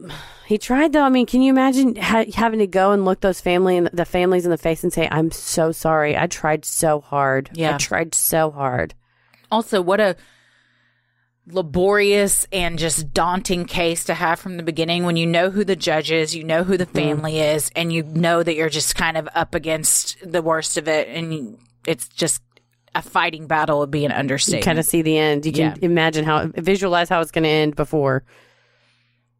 The community and nation were understandably outraged, especially given that just a year prior, Judge Gene Boyd had sentenced a 14-year-old black child to 10 years in juvenile detention after his actions killed just one person, resulting from a punch. Although the two cases weren't entirely similar, it was a stark contrast, showing the outcome wealth can have on the justice system via expensive lawyers and expert witnesses. Yeah, I imagine that kid probably didn't have an expert going, well, he was, disadvantaged and that's why he did it. Or his mom did this or his dad did this and that's why he did it. They just had to come in and say, this is what happened, and she sent him to jail. Prior to Couch, Judge Boyd had seen another juvenile drunk driver in her court. In 2004, 16-year-old Eric Bradley Miller was drunk on vodka when he sped around in a stolen pickup truck with the lights off. He then hit 19-year-old Philip Andress, killing the young husband and father. Judge Boyd sentenced Miller, the son of a teen mother addicted to drugs, to 20 years in custody. Technically, Miller had committed a felony when he stole the truck and was therefore charged with felony murder, resulting in a longer sentence. That was kind of the technicality of this case. However, I did read different articles that said that Ethan was in possession of his dad's truck without his dad's knowledge.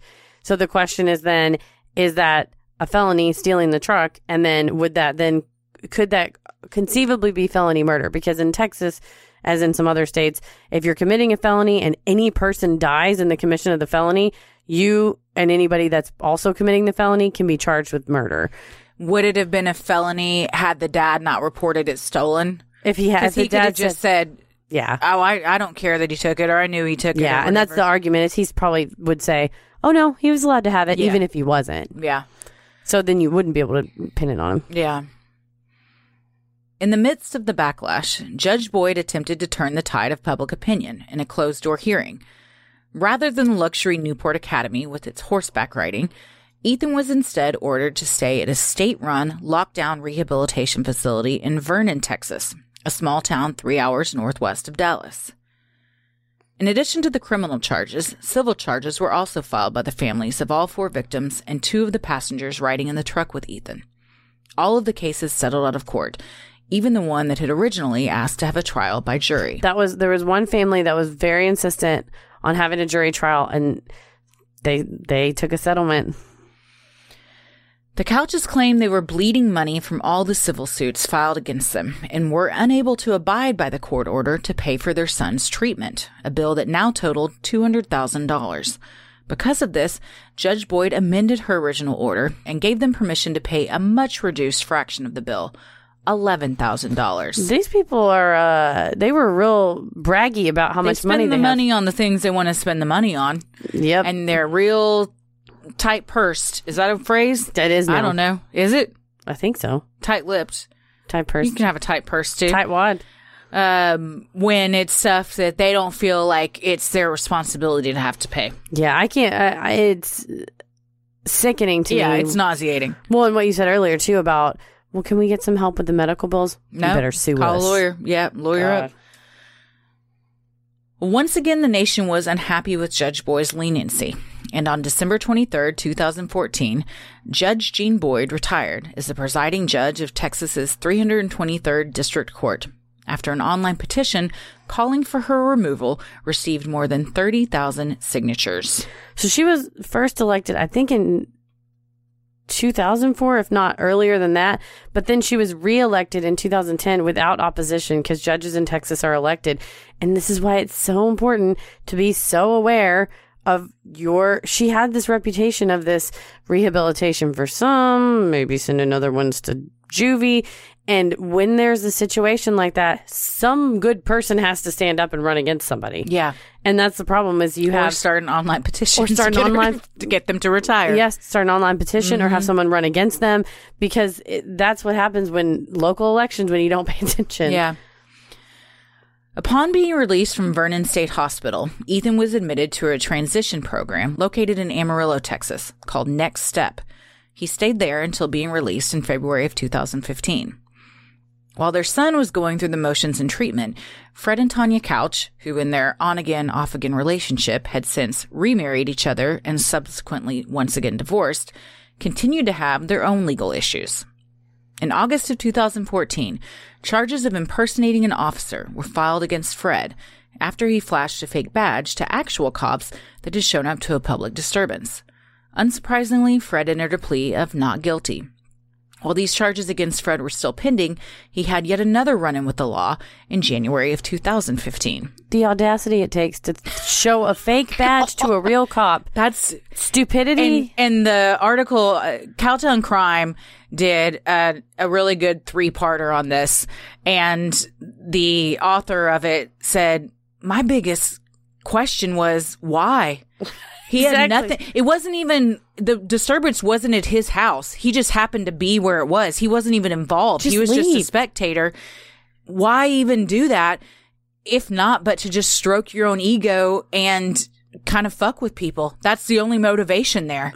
It's just the stupidest thing, especially given the massive amounts of issues you've had in the past. That's what he's a sociopath. It must be something that just doesn't click. It doesn't click that this is wrong and you're going to get in trouble. Like a sociopath. Yeah. He doesn't understand there's just a major disconnect. With Fred as passenger and Tanya behind the wheel, Tanya backed into another car, effectively wrecking the vehicle. Instead of doing the decent thing and exchanging insurance information, Tanya and Fred sped away, leaving the victim of the accident stranded. Luckily, witnesses had written down Tanya's license plate number, and police were able to quickly apprehend the couple, charging Tanya with leaving the scene of an accident. Once again, though, the case settled out of court, with the Couches paying what they called restitution to the woman whose car they totaled, according to Cowtown Crime. You know, the cops looked those names up and went, you sons of bitches. You again. They're like a rash over the justice system in Tarrant County. As part of his probation, Ethan Couch was barred from taking drugs or consuming alcohol for 10 years. But in early December of 2015, a video surfaced on Twitter that showed Ethan with several of his young male friends playing beer pong. The Twitter user who posted it, @BlondeSpectre, included the caption, "Your boy Ethan Couch violating probation. I got more if you want it." And tagged both the city of Burleson and the Tarrant County DA's office in the tweet. It takes one person that you're shitty to do a video like that. You know, Ethan Couch is at a party. Maybe he shoulder bumped this guy. Maybe he shoved into him, and this guy's like, or maybe this kid was good. Has a good head on his shoulders. That's like true. This piece of shit. What's he doing? You're here? not allowed to be here. First of all, I was winning my game of beer pong. Then this asshole showed up. And also, you killed so many people. Why are you here? We're not hanging out with you. I hope that that was it. He just knew. Just a good conscience. This is wrong. Yeah. Or she, Blonde Spectre. You could be. Oh, that's true. Well, I think he was with a bunch of dudes. So I'm assuming it was a guy. When reached for comment after the video surfaced, the DA's office confirmed to the Dallas Morning News that it was investigating the alleged probation violation. When his probation officer reached out to him, Ethan was nowhere to be found. This was yet another violation of his probation. On December 16th, 2015, just 2 years into his 10-year probation sentence, a warrant was issued for Ethan Couch's arrest. You mean he can't follow rules? Imagine that. Shocking. Investigators learned that after the video had surfaced, Ethan and his mom held a going-away party, indicating they would soon go into hiding. Tanya then withdrew $30,000 from the bank, according to Cowtown Crime, and the two fled the country and headed for Mexico, specifically Puerto Vallarta, where they checked into a luxury resort. However, the hustle and bustle of the tourist area proved to be too high profile for the pair, and they eventually moved to a condo off the beaten path where they could lay a bit lower. Just like they think life is a movie. God. Let's just run to Mexico. First of all, if you're going to flee to Mexico, you're going to go stay at a luxurious resort? Not a good use of your funds. Second question. What was their plan?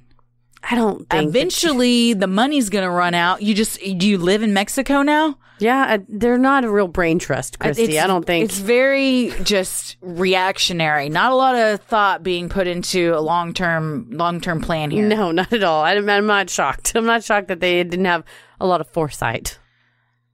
Eventually, their cravings of the creature comforts of home brought Tanya and Ethan down. The pair had a hankering for Domino's pizza, and when they used one of their own cell phones to order the pie, U.S. Marshals who were tracking them were able to alert Mexican authorities. The fugitive mother-son duo were then found later that same day. Man, what is something... Pizza will bring you down. I was going to say, what is... Pizza will drag you down. That's right. My question to you is, what is something that you would risk being arrested in Mexico to get? Dots pretzels. I knew that was the answer. Oh, man. I mean, nothing, really. Like, I'm not going to flee the country. For sure. But it is these things. I mean, we've seen in other cases, too, like a serial killer doesn't change the tags on their car or has an expired license or something or tries to, buy just some mundane thing because you get complacent. Although these idiots have been complacent their whole life. It wasn't like they were even really trying. They were born complacent. Yeah, they don't know what they're doing. They're just on a holiday as far as they're concerned. What about you? Oh, I was thinking that as I was driving home today because, probably there's a place called Snooze that's a breakfast place. Yeah. They're out of Denver, but they're in Dallas too. And they have these pancakes. They're gluten-free pancakes. You told me about these pancakes. With pineapple in them. And they have a coconut drizzle. It's so good. In fact, when I told you the restaurant that has been under construction in Casa Linda, a shopping center where we live, when I told you, do you know that's a Snooze? You looked me in the eye and you go, fuck you. And I was like, you're like, they have the best gluten-free pancakes I've ever tasted in my life. They're so good. They also do everything gluten-free, so I can get avocado toast or pancakes or eggs Benedict. So it opens up a whole world of breakfast, which is my favorite food, is breakfast That's food. how I feel when I go to a place that is vegetarian or vegan oriented. I'm like, I could have anything on the menu. So many options. I don't have to worry about it. But that also gets me into trouble because then I'm like, I have to have everything on the menu. Try 6 entrees. Yeah, because I feel like I got to take advantage of this. Do you get like that with gluten-free stuff? I do. And we went to a place for breakfast a couple weeks ago, and I got a meal that had a pancake and a French toast. And I ate all of it. And I was like very ill afterwards. And I was like, I flew too close. French toast. Yeah. French toast is one of those things that the first couple of bites, I'm like, oh, this was a great decision. And then halfway through, I'm like, this was a terrible decision. So filling, but it was really good. It's a place called Cozy, and everything on their menu is gluten free. Tommy and I did not have a good Cozy experience. It was one of the worst meals we've ever had. What did you order? I ordered a steak omelet or something that had like steak in it, and then he got I think he got French toast with strawberries. Unfortunately, we did not have the same Cozy experience that you did, but they have some cakes there too that are like their cakes looked very good. I did not all try gluten free, out of this world. So is everything gluten free? Do you have to request it? Almost everything's gluten free, or you can request it. You just have to tell them. Maybe that's why he didn't. Well, his was just, it was cold and it wasn't cooked well. Oh, that's not good. But I don't know if it was gluten-free and he didn't know if that would have changed. No, you have to pay taste. extra. Oh, okay. Then he probably just had regular. When discovered by Mexican authorities on December 28th, 2015, Tanya and Ethan had changed their hair and appearance. Ethan had dyed his strawberry blonde hair and goatee black, and Tanya had chopped off her normally long hair. They had also ditched their forms of identification and were evasive with questions. Fed up with their antics, authorities took both mother and son to a jail in Guadalajara for transfer back to the U.S. You know these cops were like, these fucking gringos. Idiots. Well, and they'd been shopping at the local stores, so they were out and about, and people were recognizing them. They also were the worst hotel guests at this resort. And right. From the beginning, the staff was trying to get them to leave and even lied and said, like, you're going to have to find another place to stay. We're completely booked for the holidays, and just tried to get them out and out because they were just so shitty. Imagine that. Shocking. Some criticize the use of so many state resources to catch what amounted to a teenage probation violator. Tarrant County Sheriff D. Anderson told the New York Times, "Go talk to those 4 families who lost loved ones and who spent Christmas without their loved ones because he decided to drink 3 times the legal limit of alcohol and drive recklessly and kill 4 innocent people. The details of the crime and then the lack of justice in the sentence outraged people in this area in a way that I have never seen people outraged." That's true. This is such a hot button case for people because it's just this shithead teen that got away with literal murder. And now the DA and the sheriffs and everybody and the marshals can say they lost out on justice at the initial sentencing. The least we could do is try to bring them justice now in carrying out the sentence. Good for them. Because his whole entire life has been people going, fuck it, it's not worth it. Also, we kind of skirted past the fact that his mother was like, let's just flee the country. No. I'll go get 30 grand. We'll go to Puerto Vallarta. And the audacity of having a going away party before they did this, like it's a joke to them. Yes. It's a complete joke. She doesn't. They laugh in the face of justice. For sure. And she doesn't think this is illegal. This is wrong. Or do they? And they just don't care. I want to sit these idiots down in a room and ask them that. First of all, how dare you? Do you really not think what you're doing? I mean, she had to have known it was wrong or they wouldn't have left the country. She knew that he was going to go to jail. Again, it's one of those things where it's not that these people don't know the difference in right and wrong. They know, they just don't give a shit. They think the rules don't apply to them. They're literally above the law. They're not, but they think they are. They think they're above the law. And whoever told you you were worth a shit? Who told you that you're different than anybody else and shouldn't have to play by the same rules? You ain't nothing but trash with money. Come on now. At 100%. You're the asshole that drives up on the side when everybody's trying to wait to get on the freeway and thinks you can just bully your way in. She's the one that tries to drive people off the road or hits their car and drives away. Again, who hurt you? For sure. What happened to you? Who did this? Really, that's what, I mean, they all need to be in counseling, extensive counseling, and somebody needs to get to the root of what happened to lead to all of this. And what can we do to keep it from happening to other people? What do we learn from this as a society so we don't let this happen again? How do we help each other so things like this don't continue to happen? Well, Ethan's probation was being administered in accordance with his status as a juvenile, meaning penalties for violating that probation was a maximum of jail time until his 19th birthday, which was a short 4 months after his arrest in Mexico, meaning he would be released in April of 2016. But the district attorney's office pursued a transfer of Ethan's case to adult court. The transfer would mean that each violation of probation could result in 120 days of jail time. A hearing was held in January of 2016, and Ethan's case was successfully transferred to adult court. Again, it's a case of these district attorneys were doing as much as they could, and it seems incremental, but that's a step. That's another step to getting them justice and doing as much as they can. That's amazing. At a probation violation hearing held in April of 2016, Judge Wayne Salvin sentenced Ethan to 720 days behind bars, the maximum possible. Ethan spent 2 years in jail and was released 2 years later, in April of 2018, and ordered to wear an ankle monitor. He was also still banned from consuming alcohol and was subject to a 9 p.m. curfew, monitored by the GPS ankle monitor. The ankle monitor also tracked any alcohol use. For nearly a year, things went seemingly well, and on March 22, 2019, Ethan's ankle monitor was removed by court order. Things did not appear to be going as well for Ethan's troubled parents, however. In December of 2016, Fred was finally convicted of impersonating an officer, a crime he had committed 2 years earlier. He was sentenced to probation. 3 years later, in July of 2019, Fred was once again arrested in Fort Worth and charged with assault of a house member by impeding her breath. Allegedly, Fred grabbed a woman, reportedly his girlfriend, by the throat or neck.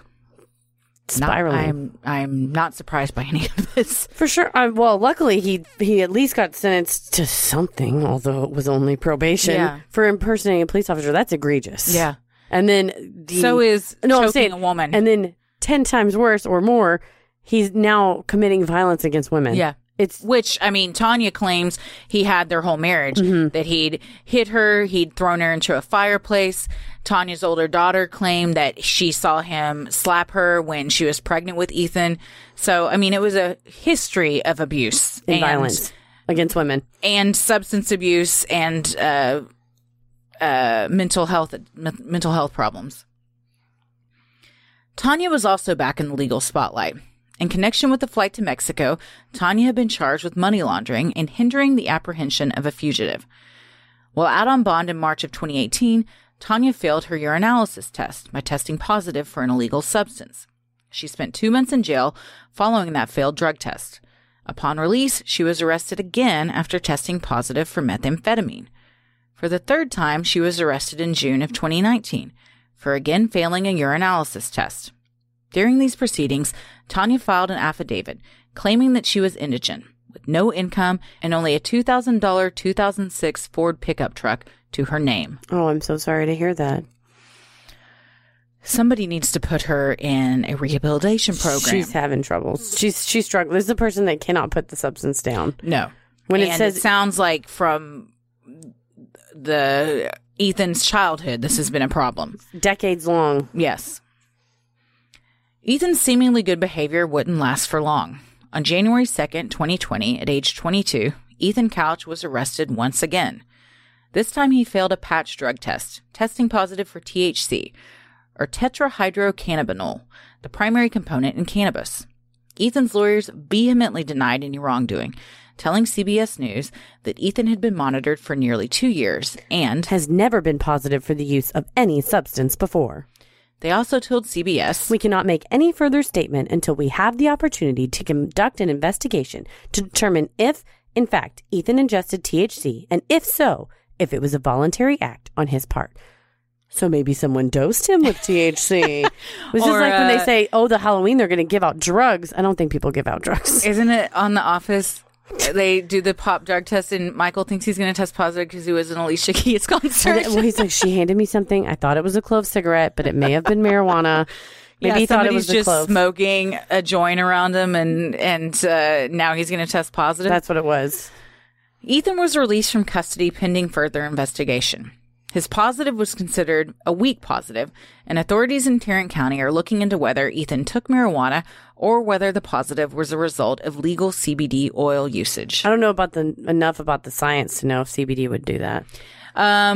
It could, depending on the type of CBD you have, or you get, or how it was processed. So I think like there's like raw CBD, or there's CBD that has like different percentages of CBD in it, so or in stuff. So I think from my research, it is possible. Is it likely? Given his history, I'm no expert, but I'm going to say no. I'm honestly surprised in 2 years. That's the first time he tested clean those entire 2 years. I feel like somehow he found a loophole. There's something. Because that behavior doesn't just stop. No, and without counseling. No, and without help like and severe rehabilitation and counseling and like an effort on your part to want to change and better yourself.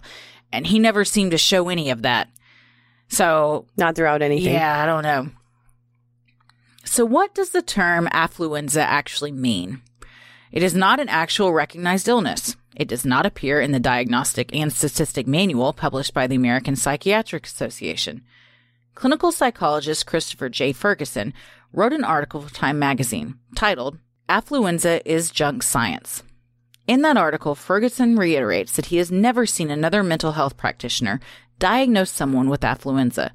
He also notes that the concept is scantily discussed in research literature, writing, "In the computerized database PsycInfo, the term affluenza is mentioned only 7 times, as opposed to over 101,000 for the recognized illness of schizophrenia." Most of these 7 were mentions or reviews of books published in the non-academic press. Meaning, this is a made-up term. Yeah. Additionally, the twisted way in which Ethan Couch's attorneys used the term wasn't even in line with prior uses of the concept. Ferguson described affluenza as generally characterized as a contagious social disease, typified by a keeping up with the Joneses materialism, spending, and debt. Not the lack of responsibility or knowledge of right from wrong based on wealth. Ferguson concedes that Ethan Couch may have suffered from other issues or mental health problems, including alcoholism or possible personality disorder. Which is fair. For sure.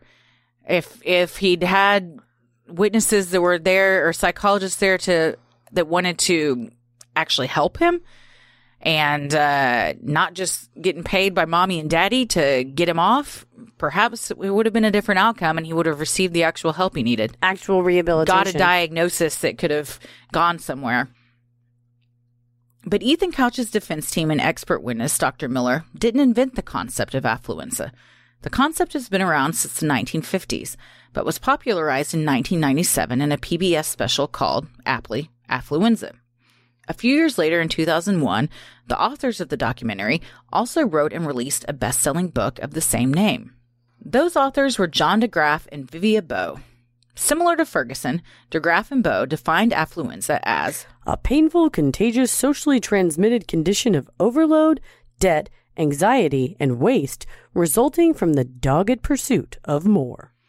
According to an editorial penned by DeGraff for Time magazine in the wake of Couch's prosecution, the purpose of the documentary and book was social criticism, not psychiatry.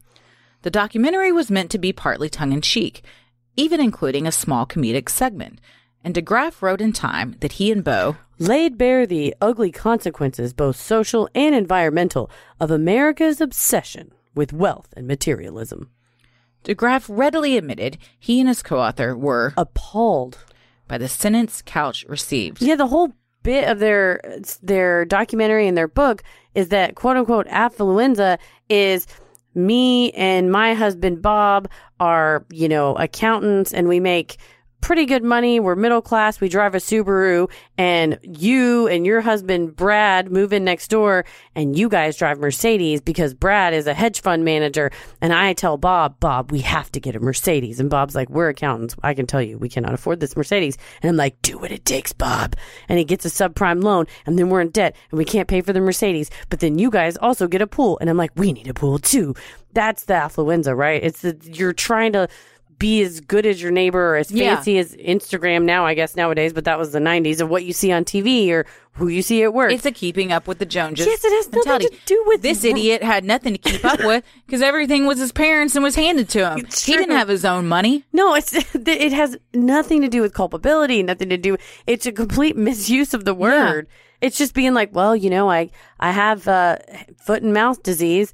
Oh, what is that? It's not a thing. Like that's saying like you accidentally said something wrong. No, it's a disease, so I can't come to work. It's a term that exists, but you're using it totally wrong. Yeah, and like Dr. Miller said, as soon as he said it, he was like, shouldn't have said that. But you got to dig in at that point. I made a huge mistake. Yeah, you can't just be like, I'm wrong. I misspoke. You just got to keep going. And he dug that hole deeper and deeper. Mm-hmm. Well, it appeared the entire nation was appalled by the light and laughable sentence. CNN, ABC, and many other national news outlets covered the outrageous story. Ethan Couch became known as the Affluenza teen. Family members of the victims were interviewed to express their outrage with the sentencing. Alex, the brother of Sergio Molina, the teenage passenger who was paralyzed in the accident, said in an interview with the Dallas Morning News, "That kid killed 4 people and crippled my little brother and doesn't even have to serve 1 year. If he were poor like us, he would have gotten 10 years, I bet." He is not wrong. Oh, I don't think so. Not by any stretch of the imagination. And that's not, I think it's definitely partially coming from a place of, a little bit of anger and resentment, but I think it's also coming from experience. Yeah. And coming from what you see and coming from the past history of the judge involved. Yeah. And the past history of the rich white man in court. In general, in life. For the past century, millennia, whatever you want to call it. Yeah. The beginning of time. So what do we think? They always say, I don't think money is the most important thing, but it's right up there with air and water. I mean, if you have money, you can afford expert witnesses. You don't get a court-appointed lawyer who let me just make clear, are phenomenal lawyers. People that work in the public defender's office, it is not easy to get that job. However, you do have a lot of cases. You don't have the resources to hire the experts that you necessarily would want to. So absolutely, I think that people like Ethan Couch can buy their way into the justice system, A. And B, I think this is obviously his parents were too freaking stupid to do this, but it almost, have you ever heard of the Streisand effect? Yes, but refresh my memory. So, like, it's when Barbara Streisand, I believe she bought a house, and she said, I've bought a house. No one look at my house. Don't take photos of the house I bought. Stop taking photos of my house. And the more that you mention it and draw... Reverse psychology? Yeah, it's almost... No, but she really didn't want people to... Instead of just buying the house and shutting up about it, she bought the house and was like, if you take photos of my house, I will sue you. And everyone's like, well, we got to take a look at this house. Yeah. It draws more attention to it. So I think in this case, the accident happens. He kills these people. It's so tragic. Either go to trial or take your sentencing. But I think in trying to... And I get it, the lawyer has to... You have to vigorously defend your client. You know, you have to zealously advocate on behalf of your client. However, in so trying to wriggle out of culpability, like wriggle out of taking your medicine, he is now and will forever be known as the Affluenza teen. This thing that should have been, 10 years probation. Say he would have gotten 10 years in jail.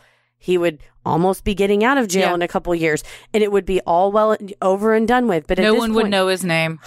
Exactly. The people who's victims of the families, but we wouldn't know his name. No, we wouldn't be just another accident, and that we happened. wouldn't be doing an episode about it. Yeah. And so, and I don't. A lot of times you get, well, why are you naming it after the perpetrator, or why are you giving him attention? In this case, when somebody Googles Ethan Couch, I hope this show comes up and they hear what a shitbag he is. But also, there were so many victims. That would have been the longest episode title ever. My gosh. But seriously, I think it's, is it well deserved? At the end of the day, is it some kind of justice for their family that even if he would have gotten 20 years and he served it quietly and he got out, they probably would have preferred that, right? But now, is it at least some sort of an upside that for the rest of his life, he may be in and out of jail or whatever, but for the rest of his life, he'll never escape this. Good. Yeah, exactly. I mean, you've given him a life sentence, and it's not enough. He should have gone to jail. You don't want to scrape grief. For sure. Of somebody being ripped from your life like that. In front of you. Yeah. Directly in front of you. So I don't think he definitely has not been properly punished. He hasn't. He should have gone to jail. He should have gone to hard jail, real jail, not Newport Academy jail, even though he didn't end up going there. But we can't turn back time. We can't change unless we jump the quantum tracks and, go into the other realm of existence. We can't change what happened. So I think maybe the next best thing is that he lives a life that he can't escape. He can't escape. Yeah. He's stuck. But does he care? Exactly. I don't know. I mean, that's a good even point. If you that's live that really good point. Even if you live that life, if you don't care, what does it matter? That's true. Man, I honestly don't think it phases him. That's a good point. He's still I was playing thinking... beer pong with people. If I had done what he did, I can't even... You could never drink again. It's hard to fathom even being able to go to a party again, let alone be playing beer pong. The thing you were playing the night that you got into your dad's truck and plowed down 4 people. Yeah. How can one that isn't a complete psychopath, keep doing those things again? Yeah, and I don't understand how a judge or anybody else could live with themselves knowing this person. So it would be one thing if this was the first thing he'd ever done. Right. If he had, oh my gosh, well, he just started drinking. It's the first time he got drunk. But he had been before not just caught drinking. They didn't just catch him with a case of beer at his feet with his friends at the lake. He was shit-hammered drunk, pissing in public, backsassing a cop with an unconscious victim in his car.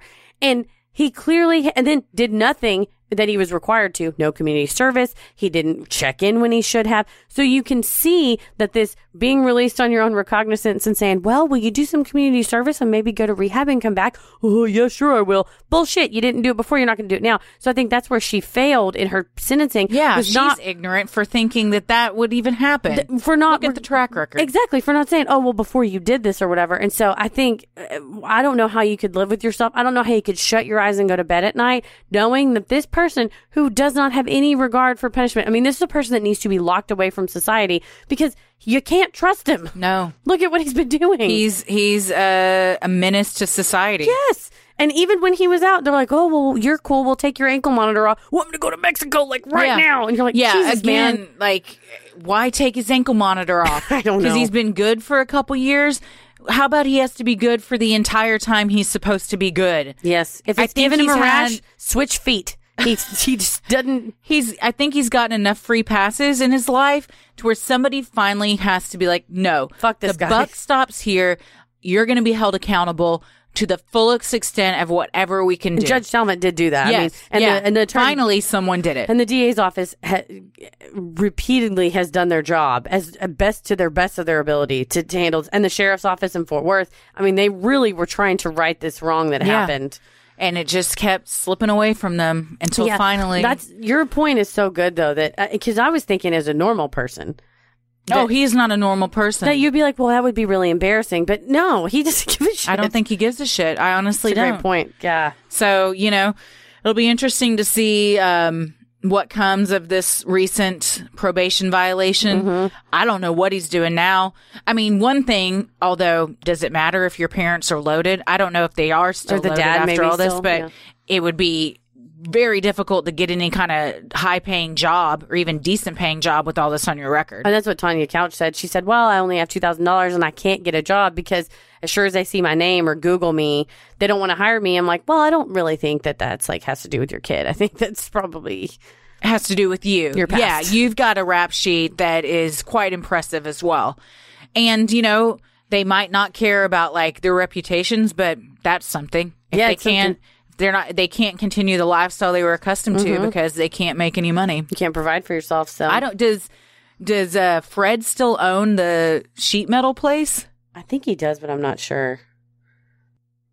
I mean, it looks like it has websites and stuff. It only has 1.3 out of 5 stars. Well, I imagine a lot of that had to do with after this came out. May I read this review on Facebook? Please. You can run all you want, but you cannot hide from the entire planet who hates you and your weak-ass kid. Someone will rat you out, and your money will also run out. If you don't think that they are not tracking you, you're crazy. I think that was 2015. That's when Ethan Couch was... but I guess that was to his mother. That message was directed to his mother. But they were right. They found him. Yeah. Well, this has been a doozy. It's a long one. And man, I'm going to have a glass of wine to be able to go to get bed. I'm so riled up. I'm feisty. Well, let us know what you guys think. Sinisterhood will always remain free, but if you wish to donate to our Patreon to help offset the costs of making and hosting the show, you can visit sinisterhood.com and click on Patreon in the top right corner. You'll get some sweet perks like Patreon-exclusive content, a Sinisterhood sticker, membership to our exclusive Patreon Facebook group, a special shout-out on the show, and a monthly bonus mini-sode. We also do bonus content, including a live Facebook Q&A this month, as well as mixed bag episodes where Christy and I share 3 of our favorite things from the past week or so. So those are a very fun thing to participate in, and we always share links to the things we talk about, so you can check it out for yourself. You also get ad-free episodes on the episodes that we have our FabFitFun ads. We upload ad-free episodes to the Patreon. Lots of bonus content, and make sure you stick around after our sign-ups to hear your special Patreon shout-out. So many of you have been tagging us in photos of you sporting your sweet Sinisterhood merch. Please keep those pictures coming. And if you want to get some cool Sinisterhood swag like shirts, mugs, totes, and even clothes for your kiddos, visit sinisterhood.com and click on shop in the top right corner. The best thing you can do to help us grow is like, review, and subscribe on iTunes or wherever you listen to your podcasts. And please tell a friend who you think would like us to check us out. It means so much to us and really helps small podcasts like us get more exposure. You can follow us on Instagram and Twitter at SinisterhoodPod and like us on Facebook at Sinisterhood. Christy, where are you at? I am on Instagram at Christy M. Wallace and on Twitter at Christy or GTFO. Heather? I am on Instagram at Heather vs. the World and on Twitter at MCK vs. the World. As always, the devil rules the airwaves. Keep it creepy. Hey everybody, thank you so much for supporting the show on Patreon. Here are your special Patreon shoutouts.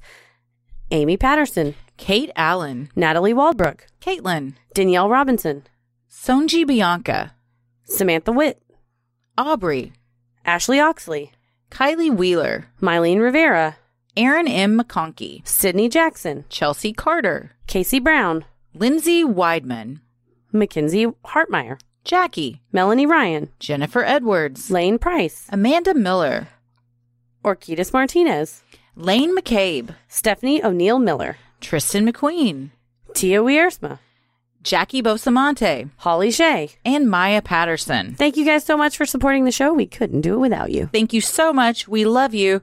Keep it creepy. Sinister.